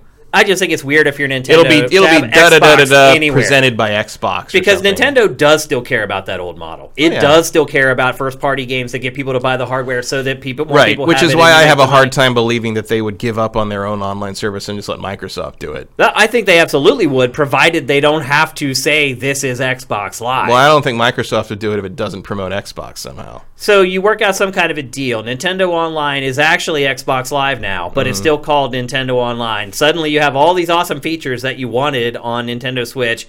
It's still called Nintendo Online, but on the side, there's this brand new marketplace. It's still not even called Xbox Game Pass. It's just called, like, Nintendo Game Pass. But Microsoft is the one making all the revenue off of that. I think that could work.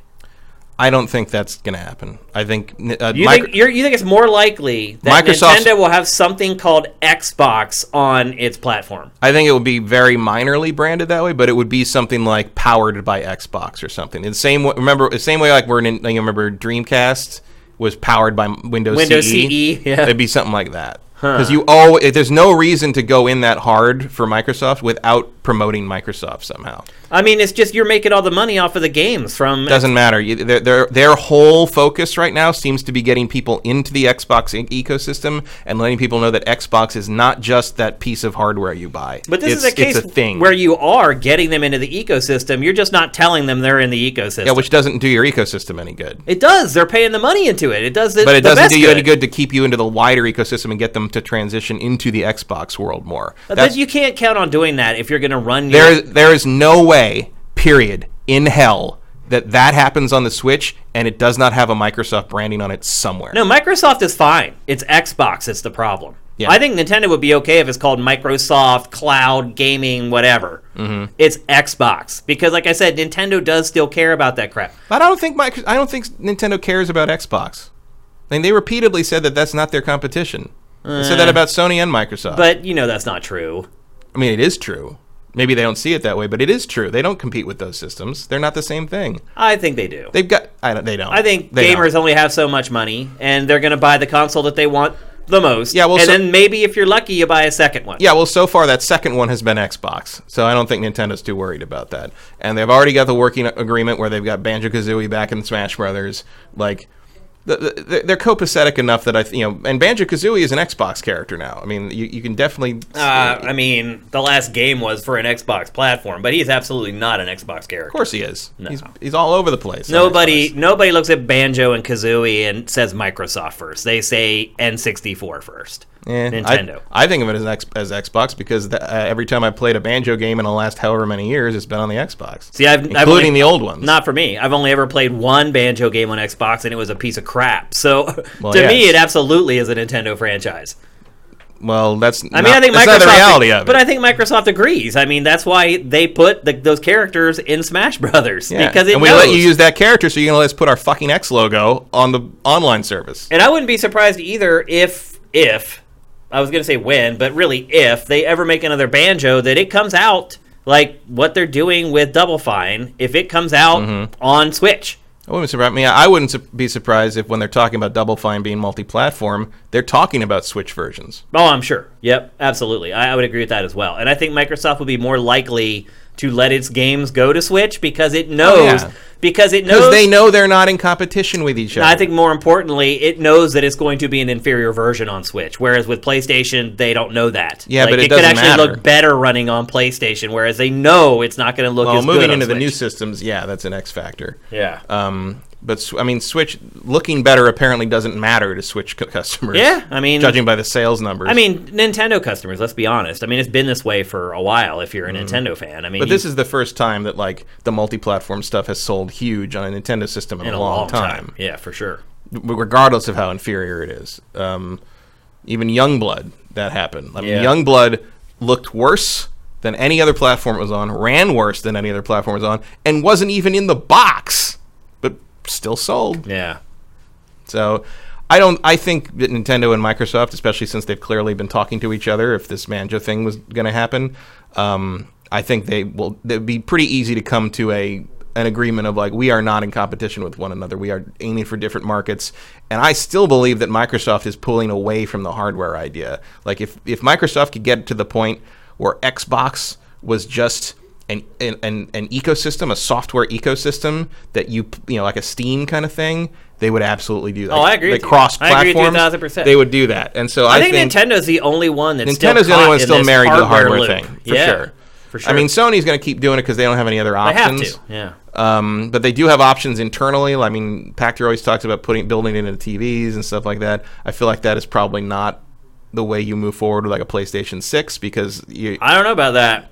I ain't buying a new TV every time I need a new system. I mean, that's way more than a games console. Yeah, I mean, I don't know. When it's brand new, you're talking about a $4,000 television. Yeah, but most people do buy a buy new system. TVs like once every 7-8 years, something like that. But not full price and not new ones. Like if you're going to release the PlayStation 6 as part of a TV hardware thing, you're talking about a $5,000, $4,000 TV, and I'm not going to buy that every 5 years. Well, it depends on how nice the TV is. Remember, Sony made those TVs that were for the PlayStation 3, those 3D TVs. The 3D ones, yeah. And they made them like dirt cheap because they knew if they tried to make an expensive TV for that, it wasn't going to work. Right, but I don't want to play it on that stupid little TV. I want to play on my 65-inch 4K or by then 8K probably. You do, but not necessarily everybody else. Well, then what do I do? Well, they also make the crazy $5,000 version for you. But I don't want that. I want to pay $500 and get a console. Those days are going away, Matt. I don't think they are. I think they are. I mean, people keep saying it. It's been saying for 2 generations. It hasn't happened. I'll believe it when I see it. No, they haven't been saying it for 2 generations. Of course they have. That's like the last 18 months. People were saying that consoles are dead when the launch of this new generation. They're saying like PlayStation 4's got no chance. Like it's it's all gonna look at how people are reacting to the Xbox thing. That's different. They were saying that they just thought the console market was dead. They weren't saying that it was going to be replaced with this other way to do it. Well, that's not a viable other way to do it, considering the cost of what it's going to be. For you, it's not. For anyone, no one wants to spend $5,000 for a new console. Like that's not going to happen. But you don't have to. Like you buy a cheaper TV with it built in, and it's not going to. People have TVs. They have TVs they like. They don't want to replace it with a tiny TV. They're not going to be just built into TVs either. They'll be built into pretty much everything. I mean, you can fight against the future all you want, but it's going to happen. I need to see evidence of that being the future before I fight against. Because right now it just sounds like nonsense. Because you want it to be nonsense. No, because it is nonsense right now. I'll believe it when I see it. Same thing with the Stadia thing. I'll believe it when it works. Yeah, I think Stadia is going to work. I mean, it functions, I'm sure, but in terms of like providing some kind of service that someone outside of China cares about, because I think that's where it's aiming for, is the market where you can. Because why haven't they gone into China? Why hasn't all the console manufacturers, all the big publishers gone into China? It's hard to penetrate that market, especially with hardware. It's also very hard to get in there without bootlegging and piracy being a problem. Theft, yeah. And now, no hardware, just a service you pay for. Use any controller you already own, any TV screen. Boom, you've got a 200 million person market open to you for the first time, and you're charging full price for the games. All the third-party publishers are on board. And you don't have to give them anything. I mean, you got to realize that proposition works everywhere, not just China. No, I think it works in China in part because their infrastructure is better. Especially in China, but that proposition is not going to work as well in a market like North America or Europe, where we are used to getting something for our money. Like the fact that you pay $60 for the new Assassin's Creed, but if Stadia shuts down, you lose that forever. Non-starter. I'm with you 100%, bro. But I'm telling you, these kids and the millennials do not give a crap about. They give a fuck about whether their game goes away if the service shuts down. I don't even know if they care about that all that much. Yes, man. they do. Like they just like everything. Like well, they don't throw their money away like that. They can't. They don't have the money to throw away. Yeah. Like they're not going to do that if they don't get anything in return. They're already suspect of the digital world, and you can re-download that stuff anytime. My point is that they're not worried about collecting crap like I'm not talking about collecting crap. I'm talking about getting something concrete for your money. I'm not collecting crap when I buy something digitally, but I can always if Steam went away tomorrow, not because my internet connection is not fast enough to download like that many games, but I could download and install every game I had on Steam, obviously, and it would all work after Steam shut down. Not true of Stadia. That's their weakness in the West. They can fix that pretty easily, though. Well, they'd have to sell you hardware for that, and then that defeats the purpose of Stadia. Yeah. I don't know. They could just give you the PC version of the game. Yeah, but then you have to have a PC. You still have the code, technically, though. Yeah, but that's a thing Google have to invent. And why would Google do that unless they're going to shut down? I mean, I guess it's something they could do. I would also argue that the millennials and the young kids trust Google. Whether they should or not, I don't know. I would have to see some hard data on that because that is not my experience at all. Huh. The younger kids do not trust those companies at all. They trust the people on the YouTube channel they're watching. They do not trust YouTube. Interesting. And we should also clear up a couple in part things. Because the people who do all those YouTube channels constantly talk about how much it sucks to work on YouTube. Yeah, I'm part of that. I mean, YouTube is very much painted by the enemy as the enemy by YouTubers fairly often. So I think skepticism towards YouTube and Google is pretty widespread, no matter who you are, if you have any contact with those companies at all. I hate YouTube. We should clear up a couple things before we go. So, Matt Booty, I love that name. He did clarify that stuff like Halo, Forza, Sea of Thieves, that stuff is not up for consideration to be released on other platforms. Mm-hmm. So the big marquee stuff, and I think the way he phrased it was stuff that we can build around and increase the value of ourselves with our existing technologies would never be considered for that. But he said he felt like games that they could end up selling more if they put them on other platforms, and they're just kind of these standalone things that they can't do much for with their platform. Mm-hmm. Those would be the products that he would consider allowing onto other platforms. Right. I mean, so you're not going to see Halo running on Switch. You're not going to see Gears running on Switch. But also that caveat makes it sound even more like something that would work on Switch. Yeah. No, you're right. I mean, those are the exact games that would work on Switch in most cases. So, just an interesting discussion. Not that Switch couldn't use Halo. No, for sure. Yeah. I mean, it does need good shooter. Well, no, Bethesda's been doing a pretty good job. It's got Wolfenstein and Doom, I guess. But. Yeah.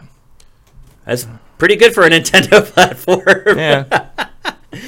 But I think the whole landscape of first-party, exclusive, all that stuff's starting to get blurry. A Nintendo, I think, is always going to protect. Unless you're Sony. Yeah, I guess. And even then, Death Stranding on PC, maybe. Yep, exactly. Even Sony, that was what I was talking about when you foreshadowed it earlier. You kind of mentioned, when we were talking about that game going to PC. Like, even Sony now is starting to be like, okay, maybe it's better to just sell more copies of a game. Instead of holding, like you said, holding a product hostage, forcing people to come to our platform and spend $400 or $500 just to play it. I mean, maybe we should be happy that we're going to make $20 or $30 off of that copy. I still don't think it makes that much sense for Sony to do something like that because Microsoft, in Microsoft's case, they have that that Xbox ecosystem that crosses platforms, but like Sony doesn't really have anything like that. So kind of putting Death Stranding on PC just sort of kind of dilutes what they have more than builds another strategy, whereas with Xbox spreading things around makes me feel like they're building that strategy in addition to their hardware, whereas right now Sony feels like the only thing they have is their hardware and their exclusives. Well, don't forget that they've actually started game stream. I mean, they didn't start it, but they bought the two startups that started game streaming in the first place. So they do have another outlet, but you're right, not as many as Microsoft. But also, they would would really need to improve PlayStation Now to be something on. I mean, even on par with Stadia. Like the one thing I know of the people I know who are working with Stadia right now, the thing they've said is that the encoding is astounding. Yeah, that's in the sense that like when it has to be. And like when you play PlayStation Now and something, and you have a stutter or something, you have a kind of a free. It feels like a streaming freeze, right? Yeah. And apparently on Stadia, it feels more like when you're playing a PC game and the graphics card chugs a little bit. It feels like a more natural problem, but you don't have to stop playing. It's not like it freezes and like everything mosaics and everything. It's more like it chugs a little bit, which is a thing that PC players are totally used to. So I mean, it's like. Yeah, the company that did YouTube's encoding algorithm did a pretty good encoding algorithm. I mean, they're pretty good at that when you think about it. Like, that makes sense. Well, it's like a while back I was talking about that show on HBO, Silicon Valley. And I was like, you know what? That company, that startup, that fake startup that is on that show actually could become like the biggest company in the world if it really had a compression routine that was that good. Because it's a brilliant idea. If you can really compress stuff more than anyone else, you get filthy rich. Yeah, so like magic is usually a good business idea. Yeah, it is true. So it is kind of interesting that now we're kind of seeing like where a company like Pied Piper could be the biggest thing ever, because it's all about being able to compress that data down and being able to spit it out as quickly as possible. And just one last point before we move on, and we do have to move on because we're running out of time. I also feel like if you do the math and you're Sony and you're like, okay, so we have The Last of Us Part 2, or we have Death Stranding coming out, and we can hold it hostage, and we can make people buy a PlayStation 4 to play this, and then eventually maybe they wait and buy a PlayStation 5. What profit margin are we making on that hardware at that point? We're making probably, maybe best case scenario, $50 on each unit, maybe something like that. And then you say, okay, well, if we sell this game to this person, we make $30 on this game because it's first party and we control it all. It's not that bad of a proposition to allow it to happen. Well, also, I mean, I know Kojima is sort of an idolized developer in the hardcore circles, but like his games don't sell that great. Yeah. I mean, Metal Gear Solid 5 sold 6 million last I saw, but I think it ended up getting near 10. That's across a lot of platforms. Right. Yeah. It is. That is not, and I think the record before that was 6 million for MGS4. And that is not a God of War. That is not a Spider-Man. We've said it a million times. There's a reason Konami let him go. Yeah. I mean, and I know there's like rumors now of like Sony buying the Metal Gear property. And it's like there's no way that would. I mean, they can make their own IP, and even one as lackluster as Days Gone is crawling up to the 5 million mark right now. Yeah. Like, you don't need to go through the hoops of buying a multi-million-dollar, basically old IP from Konami, who probably wouldn't sell it anyway. It should. They don't want to. They want to make their own stuff. I know, but it should. Those pachinko games they're making more money now than they ever have as a company. I know. They made the right decision. I know nobody out there. Not for us. I mean, we get screwed because we don't get to play Castlevania or Suikoden or Metal Gear anymore. But as a company, if you're a shareholder, it was the right call. So, all right. So, I don't know. Like, the Death Stranding thing, we'll see. I mean, I would assume we'll find out this week. Yep. Should be coming up soon. All right. It's time for our trailer of the week. And there were several good trailers this week, but this one I chose for you, my friend. I knew that you would appreciate this one. As you guys know, this is a time to get all your questions into chat for our Q&A. It is going to be a little shorter today, so you better make them count. But here is the launch trailer for No Man's Sky Beyond.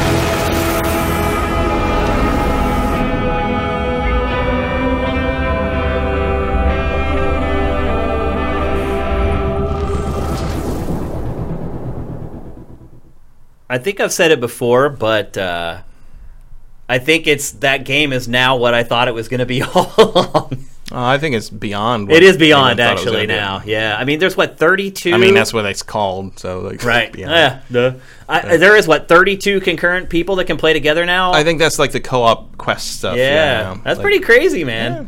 I mean, I don't care about that. Because, I don't care about the multiplayer in this game. Yeah. The VR is a nice trick, but I don't know how much I'll use it. I'll probably try it on PSVR and say, "Oh, that's cool," and then like that's it. More interested in the kind of the weird tweaks they've made and like the procedural changes, the biome changes, the riding creatures. I don't know how into milking creatures I am, but I guess it's just part of the new base building. It's an acquired taste.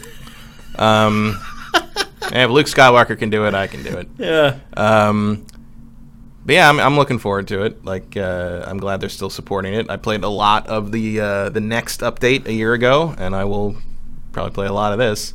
And you probably heard, I forgot, we didn't take the mics down, but neither one of us have got to play it. No, it's not. Because it doesn't come out till tomorrow. Tomorrow, yeah. So it's not available today. It's tomorrow. Not a typical Tuesday release. Let's get to some questions. We are running out of time. W. Matthew, with the ESA mishandling press and YouTubers' data, do you think Microsoft and Nintendo might use that as an excuse to dip from E3, meaning leave E3? Microsoft is barely there as is. No. Probably not. No. They don't care. No. They don't care unless it happens to them. They don't care about us. As long as we show up, that's all they care about. Like, if we did some kind of a boycott where we're like, the press isn't going to E3 unless Sony does something, Sony would still go. Yeah. So they would still ignore it. They wouldn't care. Also, if, like, you do that, all it takes is one outlet deciding to break the boycott, and they get all the E3 coverage. Yep. No one's going to let them happen. It's not going to happen. Never going to happen. Yeah, they just don't care about us. But we've known that for a long time. Jerry Vic 7, in hindsight, would Google Stadia have had a much stronger initial sell? Well, I mean, it's not really selling yet. No, it's not out yet. And messaging, if Google would have waited to announce it until it had exclusive games to pair with it. It does have exclusive games. It does, just no one cares about them. They're just not great. Yeah. And that's going to be the case with Google Stadia. It's going to get exclusive games, but they're all going to be like B-level indie stuff. Stuff that they make in-house. Yeah, I mean, no big studio is going to be like, sure, we'll give it to Stadia first. No. That's not going to happen. And I think, Phil Harrison runs Google Stadia. He knows that better than anyone, the power of places like PlayStation and Microsoft. So, and I fervently believe that because this is where like I thought of it and finally like the Stadia thing made sense to me. It's for China. Yeah, they're trying to break into the Chinese market because that is huge, and it's an untapped market. Everything they get in North America and Europe is bonus points. Yep. Justin Horman, thank you for subscribing with Twitch Prime. Also, thank you for using the emoji of my head. Usually everybody uses PAX, but you actually busted out my head in the chat, so thank you. And thank you for the subscribe. Like 26 months in a row, man. Thank you. That's awesome. Super Cordon Blue. I just want to say how great the show was. Keep up the great work. Thank you. The one Geo, if you were given $1 million to start a new company, what kind of company would you create? This one, except it would be successful because I had plenty of money to make it successful. You need so much money to start a website and make it successful. Yeah, $1 million isn't really anything. That isn't even enough. Like, I often think about, like, what if I won the lottery? Like, how much, say I won, like, $500 million. Like, how much of it would it really take to make Sifted what it really deserves to be? And it's like $250 million, really. It's a lot. It is a lot. But that's the kind of money you need to launch a commercial website and have it be successful and actually get eyeballs to it. Like, I was so naive when I launched Sifted. I was like, oh, I have all these fans that watch Invisible Walls every week. I've been away for a couple years, but they'll remember me. Pfft, I was yesterday's news. Probably 3 months after I left Game Trailers, I was yesterday's news. So, yeah, I mean, it takes a lot of money to launch a successful website, and that's one lesson I've learned the hard way over the last few years. What would you do? I would just use it for film production. Yeah. Like a production company. Again, it would be not like you could barely make half a movie for that money. Yeah. But, or you could make a really good indie film. Yeah, with like big time actors. Not really. Not for $1 million. Oh, for $1 million, yeah. Yeah, $1 million's nothing, man. I hate to say it, but it's really not. I mean, $250 million, yeah, we make a few. That's what I was talking about. Like no, with $1 million, that's a. You wouldn't have any big. You're making a Blumhouse movie. Oh, at that yeah. point. That's nothing to make a film. No. I mean, it's really nothing to make a game either. It'd be hard to make an indie game with $1 million. And if you want to compete in like the Hyperlight Drifter sort of area, like the top like Hollow Knight area of indie games, yeah. Yeah, you couldn't even make it for that. No. Yeah. $1 million isn't what it used to be. When I was a kid, someone was a millionaire, they were filthy rich. Like, they weren't just, like, well-to-do, or they were rich. No, you still are, depending on where you are in the country. $1 million isn't that much, man. No matter where you are anymore, really. If you invest right, you can live off that, probably, if you're in, like, rural Montana. That's true. I mean, it depends what the cost of living is. Yeah. I mean, also you get distorted by how much things cost here. Like, go out to the Midwest where you can like just sit down at a restaurant and get like a meal for like a lunch for two for $12.50, which is like what it would cost for one sandwich here. Yeah. Like tipping in the Midwest is weird because I'm just like, I feel like I'm stiffing you. Like because 20% of the bill there is nothing. Well, when the bill's like $5. Yeah. And you don't want to know what? People who live in those areas still won't tip 20%. Yeah. They'll literally put like a quarter down for a tip. Ugh. It's gross. Ed Rock the Truth. If that's a playoff of Ad Rock from Beastie Boys, mad props. If Konami is more concerned about making pachinko machines, then why are they still making Pro Evolution Soccer? Are they making that much of a profit even with FIFA being more popular? I think it's because they are making money on it. Yeah. Period. And they already have the team there. They already have the processes in place. It's an annual franchise. Yeah. It's just a treadmill that produces money once a year. There's no stress. Yeah. It's not Kojima. They're not worried about, oh my God, is he going to come to us and delay this game for like the 8th time after he burned through another $100 million? It's a dependable source of revenue every year. It's a fixed cost with fixed revenue. Yeah. And most companies will take that all day, every day. Yeah. And that's really what it comes down to. Because like Konami, the one thing about Konami, even in the era of the pachinko, they do not seem to have bought into the delusion of infinite growth. Like they're looking for a way that they can be profitable on a regular and consistent basis, pay off for the shareholders, and stay what they are. And that's pretty much what they're succeeding at doing. Smart. I mean, I don't like it because I don't get to play all these games I like anymore. Hell, just give me a Suikoden collection like at this point. But they're making money. They're doing well. They're in the best financial shape they've been in for like 15 years. Yeah, and it's gonna stay that way. Yeah. All right. Before we go, we have a word from our sponsor. Let's roll it. Feeling the urge to get away from it all, permanently or for months at a time? Immerse yourself in the best Montana has to offer on 320 acres of remote, heavily forested property. Gaze at your own private lake from the deck of the log cabin. Truly off the grid, soak in a custom wood fire-heated hot tub surrounded by wilderness and wildlife. Visit www.lostlakemontana.com for more detailed information and images. You can also contact Doug DeShazer today at deshazermt@gmail.com or 406-291-1643. That's deshazermt@gmail.com or 406-291-1643. 1643. Thanks again to our sponsor for making all this possible. Before we go, just a couple things. I know a lot of you guys probably jumped in the middle of the show, and I had some announcements at the top of the show. I'm going to reiterate right now. A lot of the site improvements are happening right now. Brent's working on them. The first round is going to be under the hood stuff. You might not notice, but some other people will notice. And I wish I could see their faces when they do realize some of the changes we're making. Our Fantasy Football League, this is the last call. If any of you guys want to join our Fantasy Football League, and again, it is fantasy football, it's not fantasy video games. This is the last call. Get in touch with me on Twitter or on the site at Shane. And don't forget today's high score every Saturday at 2 p.m. Pacific. It's our call-in show. There's no other video game show like it in the world. And the last 2 episodes have been amazing. This last week's episode, we're not afraid to touch on some pretty challenging topics. We talked about games and guns, and everybody was really respectful, and the calls were great. We had people on both sides. So if you're interested in just watching or being a part of the show, every Saturday at 2 p.m. Pacific, 5 p.m. Eastern. Next week, we should have some games to talk about, probably. We're definitely going to give you guys the recap of everything that happened at Gamescom, because, let's be honest, by the time Tuesday rolls around, all the big stories from Gamescom will be out. Yeah. The show will still be going on, and you can look for our Gamescom hub for that stuff, but all the big stories will have been broken by then, and we'll talk about them then. So everybody, have a great week. We'll see you next week. GameFace is up and out.